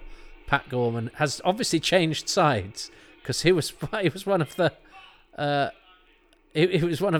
working baddies last week. Now there's the guy with the okay moustache at the back. But there's another guy with an even better moustache. I mean, you could certainly get a grip on those if the situation requires you to. Now this is interesting, because obviously I haven't got all of the film snippets, because this isn't quite so good quality as the other stuff. So it really has been sort of pieced together. But I have to say it is slightly. I know it's a plot thing that the guns don't work, but of course, and so it's a very clever way of having a cake and eating it. So we got lots of soldiers charging around, but we don't have to spend any money on blank ammunition and all of that sort of thing. But it does mean you miss a lot. If you're after Boyzone Adventure, you do lose a bit of the exciting gunfire. But this is magnificent. Everybody runs off, and Doctor Who, look at him. What a hero. Unperturbed. He isn't going to back off. And it's great because it's a cliffhanger of, well, it's not just that the Doctor's in danger, because he obviously doesn't think he is, but it's a kind of, what the hell is going on? And the light, again, the use of that light, that's brilliant. I love that. Although it's quite unclear, isn't it? You're going, what's happening? But that's what makes you tune in next week. So yeah, Worker Eddie Davis and Soldier Robin Dawson. Well, I don't think we're quite sure exactly which of those two guys are, because there's plenty of workers and there's plenty of soldiers, but and they're not guys that we've seen in anything else. That's as far as I can remember from in my trying to work out, everything we know about every single credited performer in Doctor Who. I know there's always been a little bit of mystery or uncertainty around those two, but you don't care about that. What you care about is there's an actor called Edward David in the Quatermass Experiment playing Indian journalist, which makes you probably quite pleased that episode doesn't exist, because it would probably be fairly awkward. But Edward David, I've never seen in anything else either. And I remember when I think I first saw this and the credits were quite indistinct, I was like, is it Eddie David? Oh, hang on, have I found... No, Eddie Davis. So I don't think he's the same as Edward David. And it's interesting because you think of, oh, well, it could be because they're quite close to each other. Well, no, The War Machines is 13 years after the Quatermass Experiment, so plenty of time for somebody to stop acting or die or do whatever, but we think of the, if you don't think about it too hard, you think, oh well, they're probably not, they didn't follow on too long. Well, actually, yeah, The War Machines is the equivalent of early Tom Baker away from the first episode, which we consider quite a stretch. So although Quatermass was a little before, it was actually long enough before. God, it was already 13 years old. No wonder I was scuppered when I started looking to it, because I wasn't even born until how many years after this was I born? 8 years after this. So yeah, Quatermass Experiment was 21 years old when I was born. My goodness. Anyway, what is Pip Maidley's favourite? Well, what is my favourite thing? What is my favourite thing about the War Machines episode 3? Is it the cliffhanger? Is it the stuff? Well, Pip's going to choose something daft, isn't he? I do like the stuff with the soldiers. I do like Polly's glimmer of humanity. I think I'm going to go for that cliffhanger because Hartnell often, certainly in this period, has a rap for being not always on top of his game. I think he's absolutely majestic in this, and I think he looks great. And because the cliffhanger's got the light going on as well, but as well as that shot, I'm going to go for the cliffhanger for episode 3. What's Pip going for? Okay, on to 3. Great thing number 3 is the cliffhanger to episode 3. I think it's fantastic. You've got the army doing a runner after that pretty interminable battle scene, which goes on and on and on. The War Machine's on the warpath. It's got a massive fire extinguisher, which seems to have the opposite effect of actually setting stuff on fire. Well, I don't understand how that works, but there you go. And you've got the Doctor stood in its way. He steps towards the machine. He's got his thumbs on his lapels. He straightens his back. Totally defiant. Iconic William Hartnell moment. So that's number 3. Oh, and it's also worth mentioning that if you watch carefully, you can actually see William Mervyn, who plays Sir Charles Summer. You can see him accidentally bump his head on one of the arches. Watch it and I promise you'll never not see it again. Ah, I might go back and watch that. So yeah, good. Now, so if you've just watched The War Machines, now go back and watch it all over again, but without me chuntering through it. Well, welcome everybody. It's time for the last episode of The War Machines. So I would like you to get ready with your own machines. And we're going to press play in 3, 2, 1, go. So here we go. This is the last episode of the last fully surviving Hartnell story. Which this wasn't when I was a bairn. So what was? Was it the Gunfighters? How extraordinary. So I'm glad this got, and again, it's different, isn't it?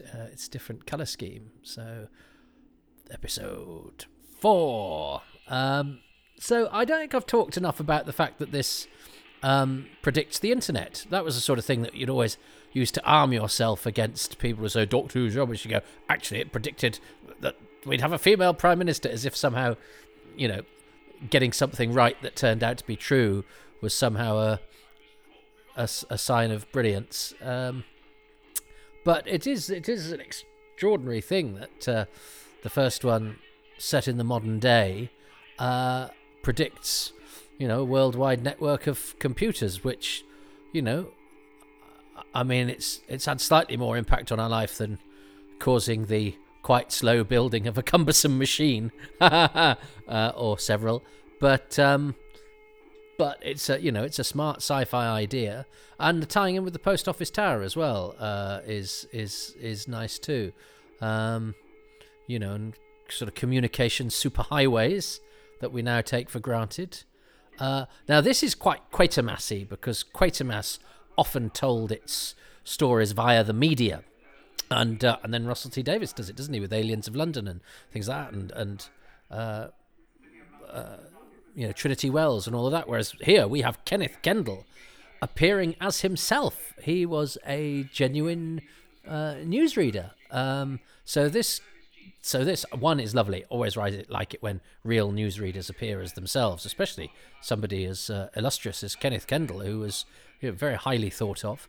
And you know, yeah, this is very reminiscent of the although there were speaking parts in Quatermass, you know, the pub watching events unfolded, particularly in Quatermass and the Pit, which is a great way of sort of saying the nation is aware of this, and, you know, the idea that panic is spreading, and it's a great way of doing sort of exposition as well. Here we have a minister played by George Cross, named after the medal. But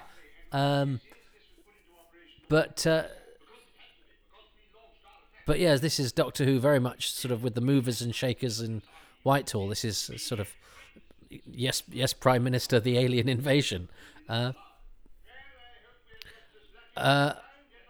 But yes, so I like the fact that they managed to get Kenneth Kendall in to play himself.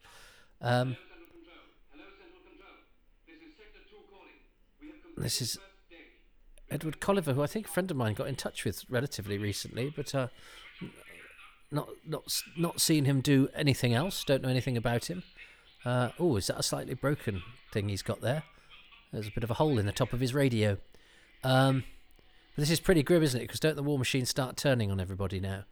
Yes, because obviously, yes, Votan, the computer, has decided that it can do without mankind. Now, that music is used in one of the cyber stories, Tomb of the Cybermen.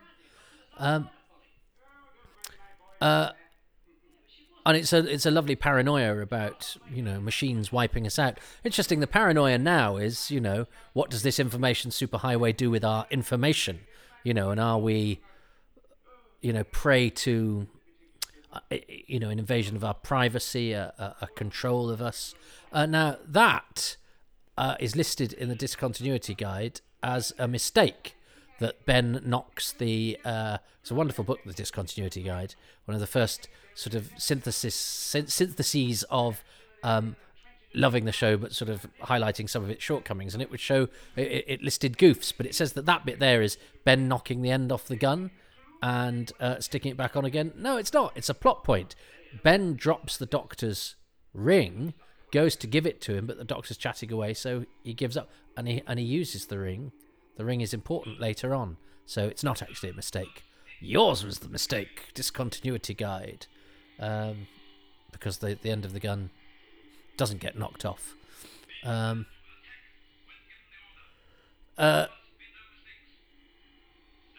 So the idea of the internet superhighway.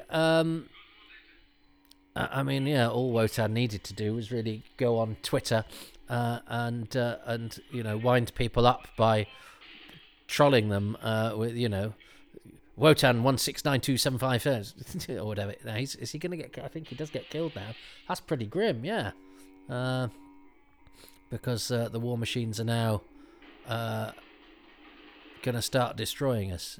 I'm going to sneeze. I've got hay fever. No, I'm not. I wish I'd picked up on Pip's idea of the branding. Doesn't hide his purpose. Yeah, so the brainwashing thing is odd, because Major Green spent the whole thing sort of killing off slaves and all of that sort of thing, and so what, has he been sort of totally under the control of Wotan? But then he needed sort of Polly to say, oh, the Doctor banged his head then, Polly to say, Wotan thinks this should happen, so it's the level of what's already been programmed into them by Wotan and what they need to be told by particularly by Professor Brett or Professor Crimpton, is never quite certain. Oh, dear old Alan. He was a fine Ebenezer pantomime guy, but he was also a sort of English blazer-wearing English gent, cricket lover, utter gentleman, and very stoical. Taught himself to write again after his stroke, so that he could sign autographs largely for Doctor Who fans, though he did carry on as well. He didn't get much to do in this episode, but he was a nice fellow. Yeah. Gosh, they're all dead now. Because John Rolfe died last year too. Last year was Alan Curtis. This year, God, I'm a anorak-clad harbinger of doom.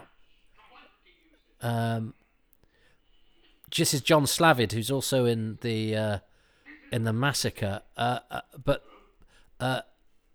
some of this scene is cut, isn't it? And this is where they have to piece bits of it together. That's beautiful quality, that film. So that bit of his... Oh, it's a Toby Ale, one of the references to me in Doctor Who. So his final lines, I think, were originally... it was still him on camera. And this is Dwight Wiley, who's what's he credited as, radio announcer. He is also playing himself. Dwight Wiley was the first black radio announcer employed by the BBC. He went on to have an illustrious broadcasting career in Jamaica and Canada, but yes, made history, and also makes history here as the first credited black speaking performer in Doctor Who, I think. Although Julian Cherrier, who is Zephon in the Daleks' Master Plan, was of Indian descent. And I think Chris Cornelis, who's credited as a Saracen in The Crusade, but he doesn't actually have any lines. I love that shot of the war machine in the water with the bike. This film stuff is absolutely glorious. I love it. And there's a couple of prominent extras like Sam Mansouri, who's one of the delegates in Mission to the Unknown. But I think combination of speaking and a credit, it's Dwight Wiley, but you don't see him. So then you've got Elroy Josephs as Jamaica in the next story, The Smugglers. It's just interesting to note, that it's something that one comments upon in the 60s because it is such an infrequent occurrence or not an occurrence up until this point. But I just say that as a point of interest because you can't see Dwight Wiley, so some people might not know what he represented and who he was. But he also is a person who plays himself. Michael Ferguson's really interesting with his camera, isn't he? He'll start on people's feet, and he sort of. Oh, I think here's another cut. Yeah, so this quote, that close up of Wotan was originally a shot of Polly and Professor Brett, but because it's a threat of death, it has been cut. And replaced with a shot of Wotan. I mean, it's a really interesting thing to buy a science fiction series, and they go, anytime anyone is threatened with death, we shall cut it. I mean, what do you expect to happen? God, I don't know how many murder mysteries were hacked to pieces, unlike any of the people in the murder mysteries who just disappeared off screen and nobody referred to their deaths. Hartnell's on brilliant form in this, and I'd quite like to see him teaming up with William Mervyn quite a lot. William Mervyn's one of those people who sort of always look the same age, but I think he was only in his 60s when he died. But I do like the combination of Sir Charles and Doctor Who. And it's interesting the sort of variation in quality we've got of some of this film. Some of it's quite grainy. That's a ropey shot. Is that Mike Reed? Mike Reed from EastEnders. He does get a close up later. That is him on the left. Mike Reed from EastEnders played Frank Butcher. Was a stand-up comedian and a very recognisable figure in the UK for decades, especially. Sort of in the 80s and 90s when he was in EastEnders as a regular, but he was known before that. But he wasn't known at this point, where he's an extra playing a soldier in The War Machines. And another comedian, Mike Yarwood, who was extremely famous as an impressionist. Not a very good one, but the only one. Again, that's a bit like,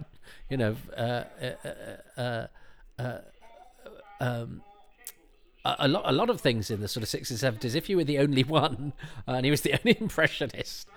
But anyway, he was huge, and his shows were loved and watched by many.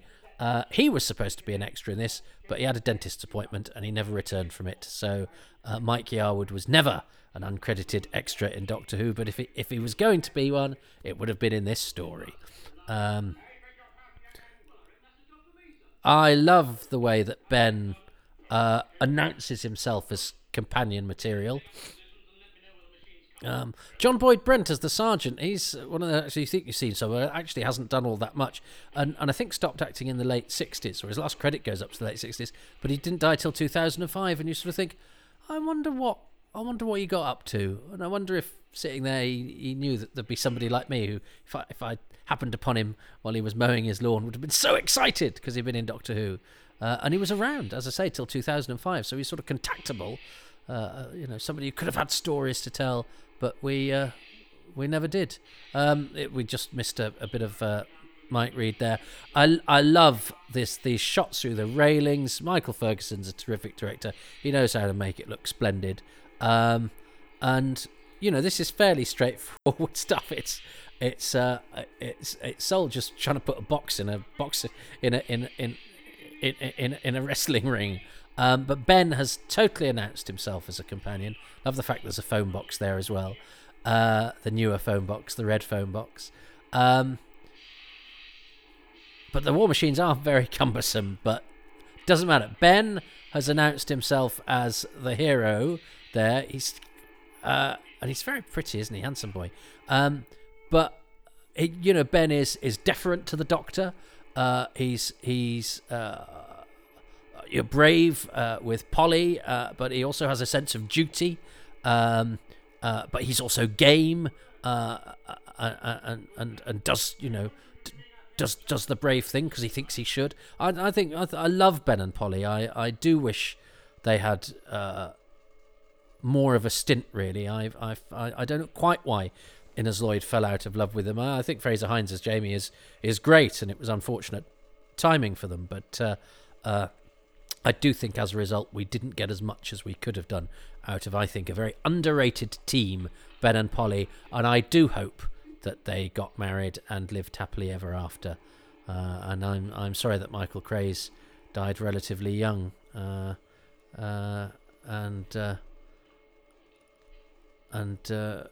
I thought could have had maybe a better career. Hartnell has a great face. He's got a brilliant hat, and is full of beans. I mean, is not in any way seem like a liability, you know, seeing as he's actually gone in 8 episodes time. Although he was obviously he was poorly, but also he's not that old. Like William Mervyn, I mean, there are people their age now who are sex symbols. You know what I mean? Whereas these look like a couple of great grandfathers. But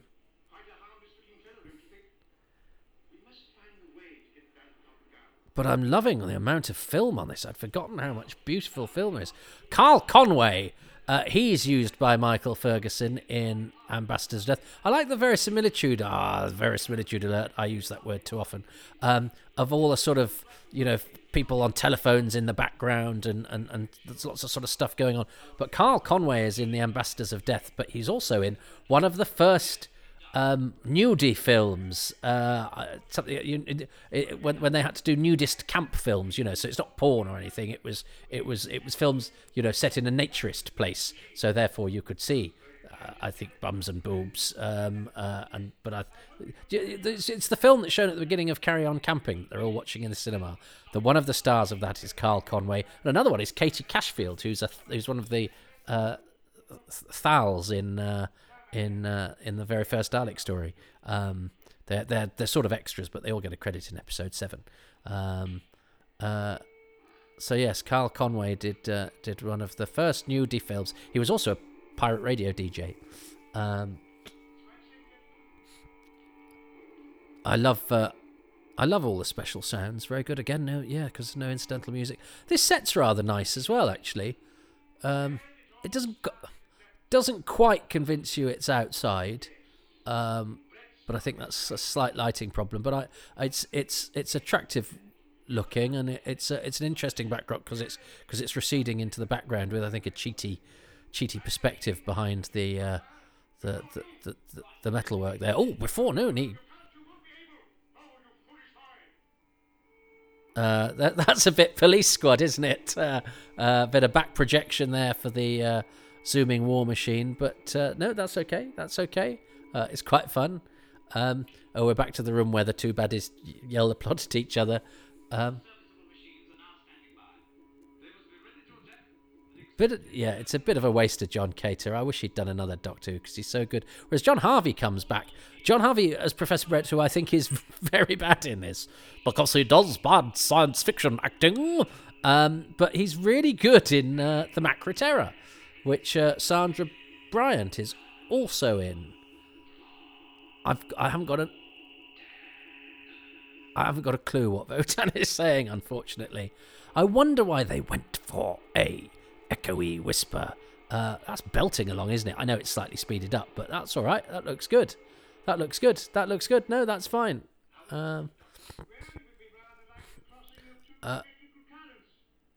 There's not really a Hartnell story like this. But I mean, yeah, look at and I like the use of the post office tower as a sort of geographical motif to really centre it in the now. I always get a little thrill when I can see it. It looks giant, doesn't it, over London now? I mean, it wouldn't. It would have some serious competition scattered around it. So yeah, and Ben, continuing his quest to be a companion, goes to save Polly. Good for him. Why do they pronounce it Votan? Because it is with a W.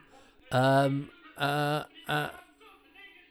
did ask Mike for a second. I couldn't remember. But I remember when I first watched this, and because I'd always thought it was called Wotan.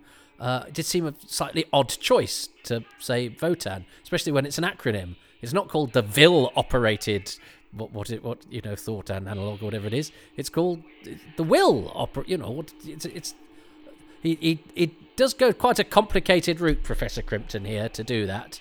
And seeing as he was the one that resisted, I think it's slightly unfair that of the ones to die, it happens to be the person who worked the hardest not to submit. Now, doesn't he climb out of the way? Yes, you could just see John Cater getting the hell out of there because he didn't want to get squashed and blown up. But yeah, I think it's really slightly unfair that of all the, if any of the characters were to sort of have a thematically appropriate death, it would perhaps be Professor Brett rather than poor old Professor Crimpton, who's just hurried back into place again. And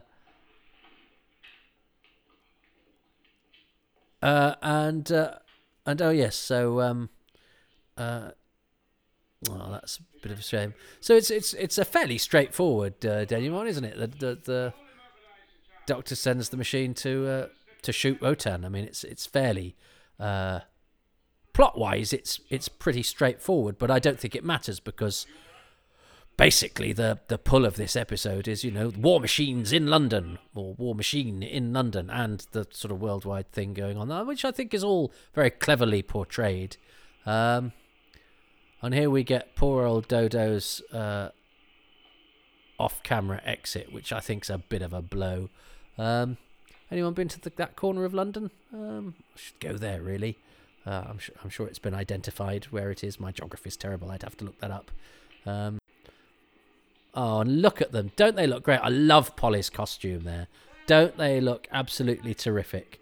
She looks brilliant in that hat and the sort of Bretonny shirt thing. I think they look just so modern and game and exciting and beautiful, the pair of them. I'd love to have I'd love to have more space adventures with them.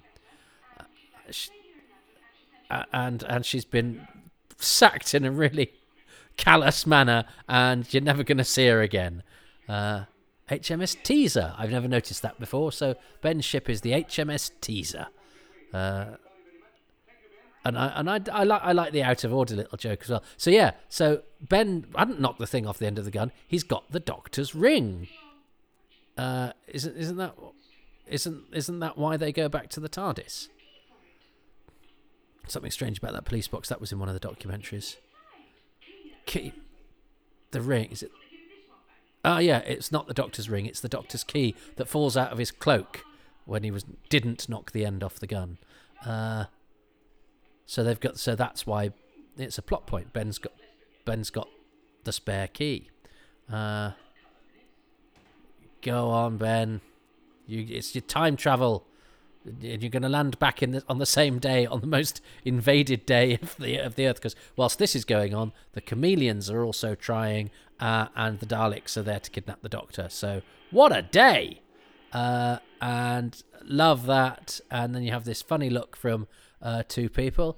One of whom is Doreen Ubles, who was one of the tribe in the very first Doctor Who story. So she's in the first complete Hartnell, and she's in the last complete Hartnell. And it's revealed that the voice of Wotan is Gerald Taylor, so we don't get the and Wotan credit. But by God, I'm happy it was there for the first three. And well done, Gerald Taylor, because he's often inside a monster. Oh, Eric Meval, he was the music editor on The Prisoner.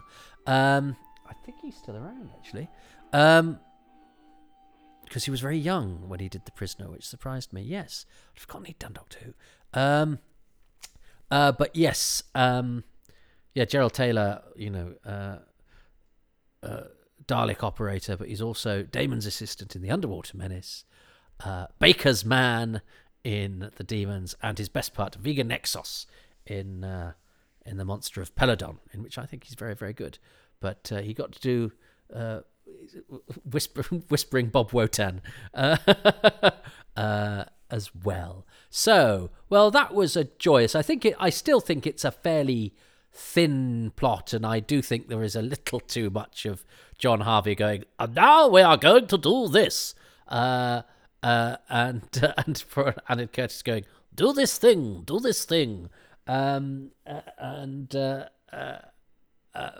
but but I like the modernness of it. I like the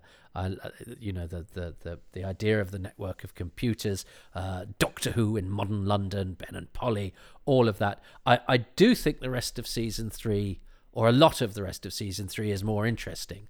So I am sad that this does better in polls, which I guess due to it existing, but also I think it's probably more the sort of story most people want Doctor Who to be, and I'm aware I'm probably being slightly pretentious going, but I like the more cerebral, slightly duller and odder stuff of the Wiles and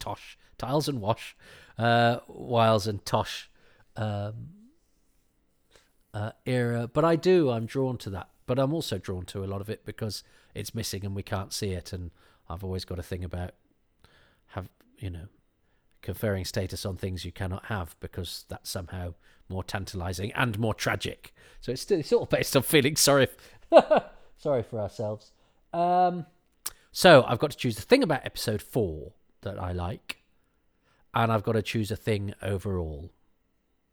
And I think because Pip mentioned that Votan gets a credit, though he didn't choose it in episode 1, he's not going to choose that. So I'm going to do a bit of gamesmanship here, because I do love the fact, and I love an and credit.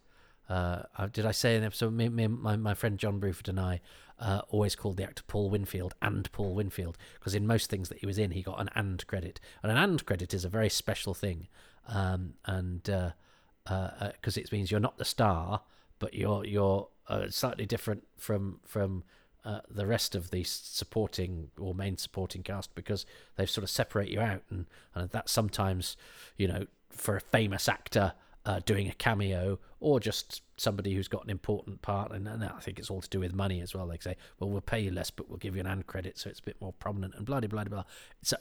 If you're a credits junkie, which I am, the and credit is a marvelous thing. And I love the fact that in the whole of classic Doctor Who, the only and credit is for a fictional computer. But Pip won't choose that. I think I'm going to choose the whole 20th century London,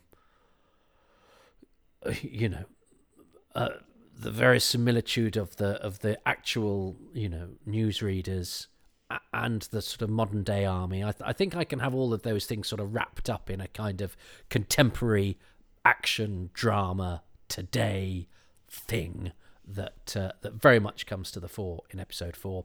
And my thing for the whole story is Ben and Polly.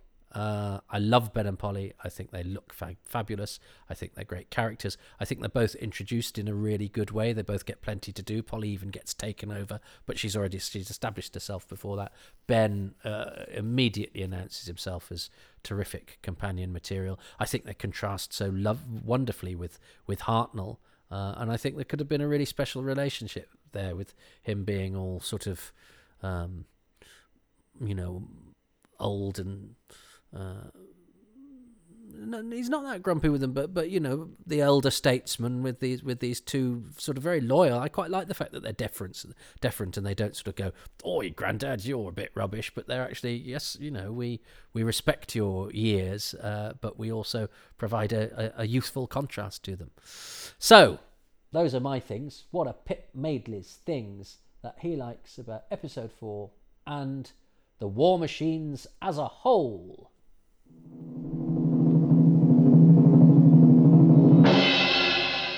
Great thing number 4, and I'm afraid this is a bit of a silly one again, but hey, it's my choice. It's the bit where William Hartnell nearly smacks his head on the top of the war machine in episode 4.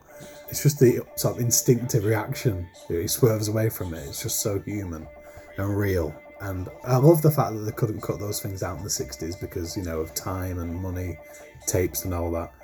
TV needs more of that, just a sort of really human touch. And, it's a good thing he didn't smack his head, of course, but it's funny to watch. Yeah, fair enough. And this is his whole thing. Okay, so last one, and if you've got this, Toby, I'll be amazed.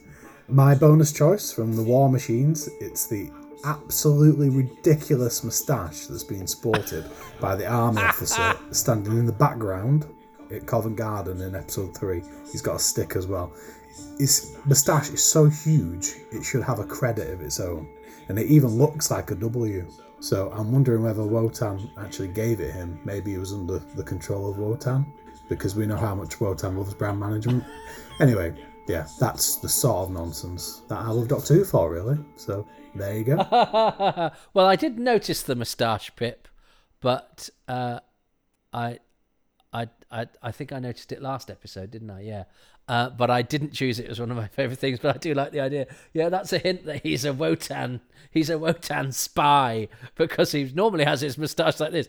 Normally his moustache is facing southerly, but since this morning when he started talking in a monotone, it's pointing to the sky. And that's what they should show at the end. If it was a real sort of X-Files Zimon thing, they'd show him in Whitehall and his moustache would be twitching, and you'd hear in his head saying, "Doctor Who is required," and his moustache would twitch, and they're still there in Whitehall. So I like to think that yes, well, one of Wotan's military slave is still waiting for phase 2 of the War Machine building. Well, there we go. A story that I like all the black and white stuff, but I had a slight beef against. Not because I didn't like it, but because I think everyone else likes it too much. And what an ungenerous way to think that is. And that's what I'm trying to inoculate myself against in this process. It doesn't matter what anybody else does. And if more people like this than the myth makers, it doesn't matter. It's not going to make any material difference to anybody, even if, in my view, they're wrong, because I think the Mythmakers is just glorious. It doesn't matter, and I enjoy it, and I thought it was fun, and I think it's fine, and I could easily enjoy that without worrying about what's gone on before it, what's come after it, and how other people receive it. Listen to oneself. Bit of perspective is required. No, I enjoyed that, and I really like the sort of modern vibe that it has, and I say it would be nice to see more of Hartnell doing that, but actually the fact that he only really does it that time is sort of what makes it so special. I know this is the bit on the Empire State Building in the Chase, which is probably today, and there's Planet of Giants, but everybody's small. But that's really the yes. So they qualify, but I think. This one is this is self-consciously modern in a way that I think other Doctor Who prior to that sought to be, a contrast, otherworldly or backwards in time. Whereas actually in this one, the contrast with the modern day is the Doctor himself, and he looks absolutely great. I wonder if he had some psychic paper, and that's what we didn't see. That's got to be what we didn't see, because he just walks into the post office tower. And I quite like the chutzpah of that, of just going, well, let's not bother with him having to sort of talk his way into it. It's just Doctor Who. So look, and is he Doctor Who? Again, that's up to you. I think he's Doctor Who on the credits, but he's not called Doctor Who. That makes no logical sense, but it's what makes sense to me. And that is all that matters. I think you'll find. I think you'll find. I think you'll find. I think you'll find. Well, I couldn't not investigate that moustache, could I? It belongs to the brilliantly monikered Biff Byfield, who is playing his only role in Doctor Who. He was actually a saxophonist. He played in a jazz band or several. So if you can imagine that excellent moustache stripped of its military accoutrements and instead in the smoky dinginess of a jazz club, it perhaps takes on a different hue. The other excellent moustache belonging to the other military official, they're actually credited as top brass in the paperwork, not on IMDb, which calls them senior military officer or something, but they're actually top brass in the War Machine's paperwork, is Louis Alexander, who was quite a handy extra because of his excellent, neatly trimmed moustache, and he quite often played authority figures, although, like Biff, this is his only Doctor Who, although Louis was married to Aileen Lewis, who, like him, was a prolific background artiste, and she appeared in an episode of Doctor Who and the Silurians. So they are a married couple who both did a Doctor Who. Lewis brilliantly lived till 2010 and to be 100 years old, whereas Aileen, when she died, was 99. See, I think there are brilliant stories even to be had lurking around in stock hired military uniforms in the back of one single episode of a shot of Doctor Who. I salute you, Biff and Lewis and Aileen, and Biff and Lewis, I salute your moustaches as well. I love you all. Thank you for listening and for watching, if you're doing that, which currently much later because I'm editing the videos much further down the line because it takes ages. But anyway, thanks for listening. And as I record this, it's before the Sunday of the European Cup final that England got in, as I record this, yesterday. And the last time England were in an international final was 1966, when the War Machines was on. So there we go. My release schedule means that will now all be history anyway, but as I speak, it seems quite appropriate, and I hadn't realised that when I started on this particular adventure. I just watched it because I fancied watching it. So maybe something was being transferred. I mean, I did get a phone call, and there was this funny noise, and I understand.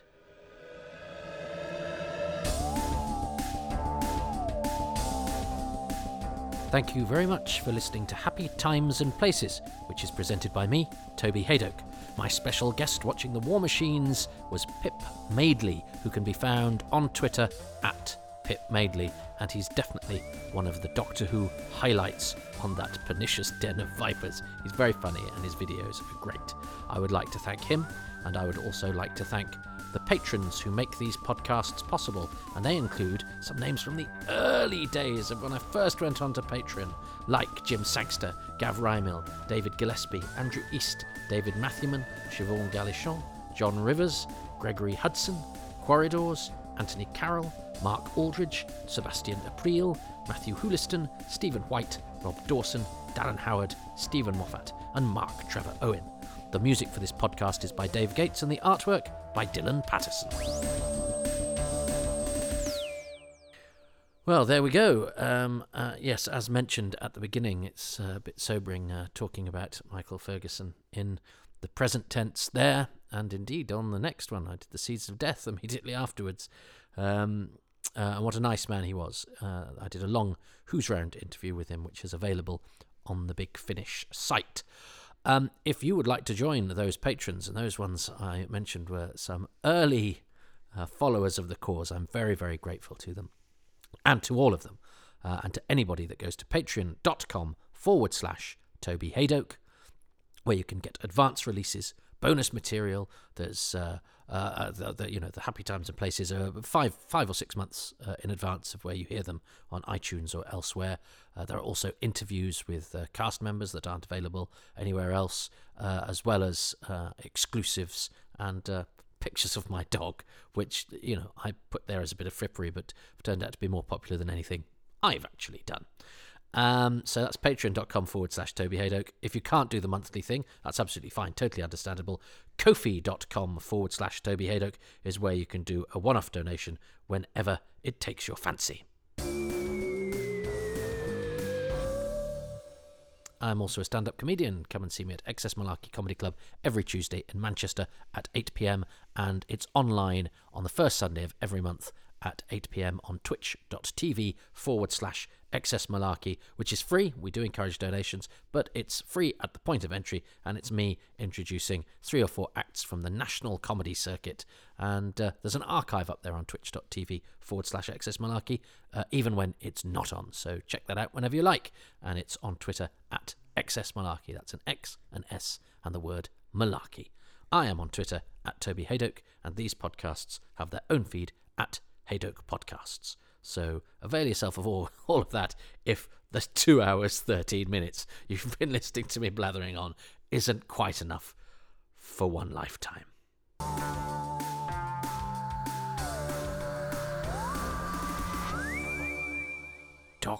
Doctor Who is required. Bring him here. Shall we just pretend he didn't say that, folks? Yeah, absolutely. Great. Yeah, that never happened. Well, except for next week when I get all the human guys to say Doctor Who a lot as well. Yeah, that didn't happen either. Didn't it? But it's there. Didn't happen. Nothing to see here. You sure? Go away.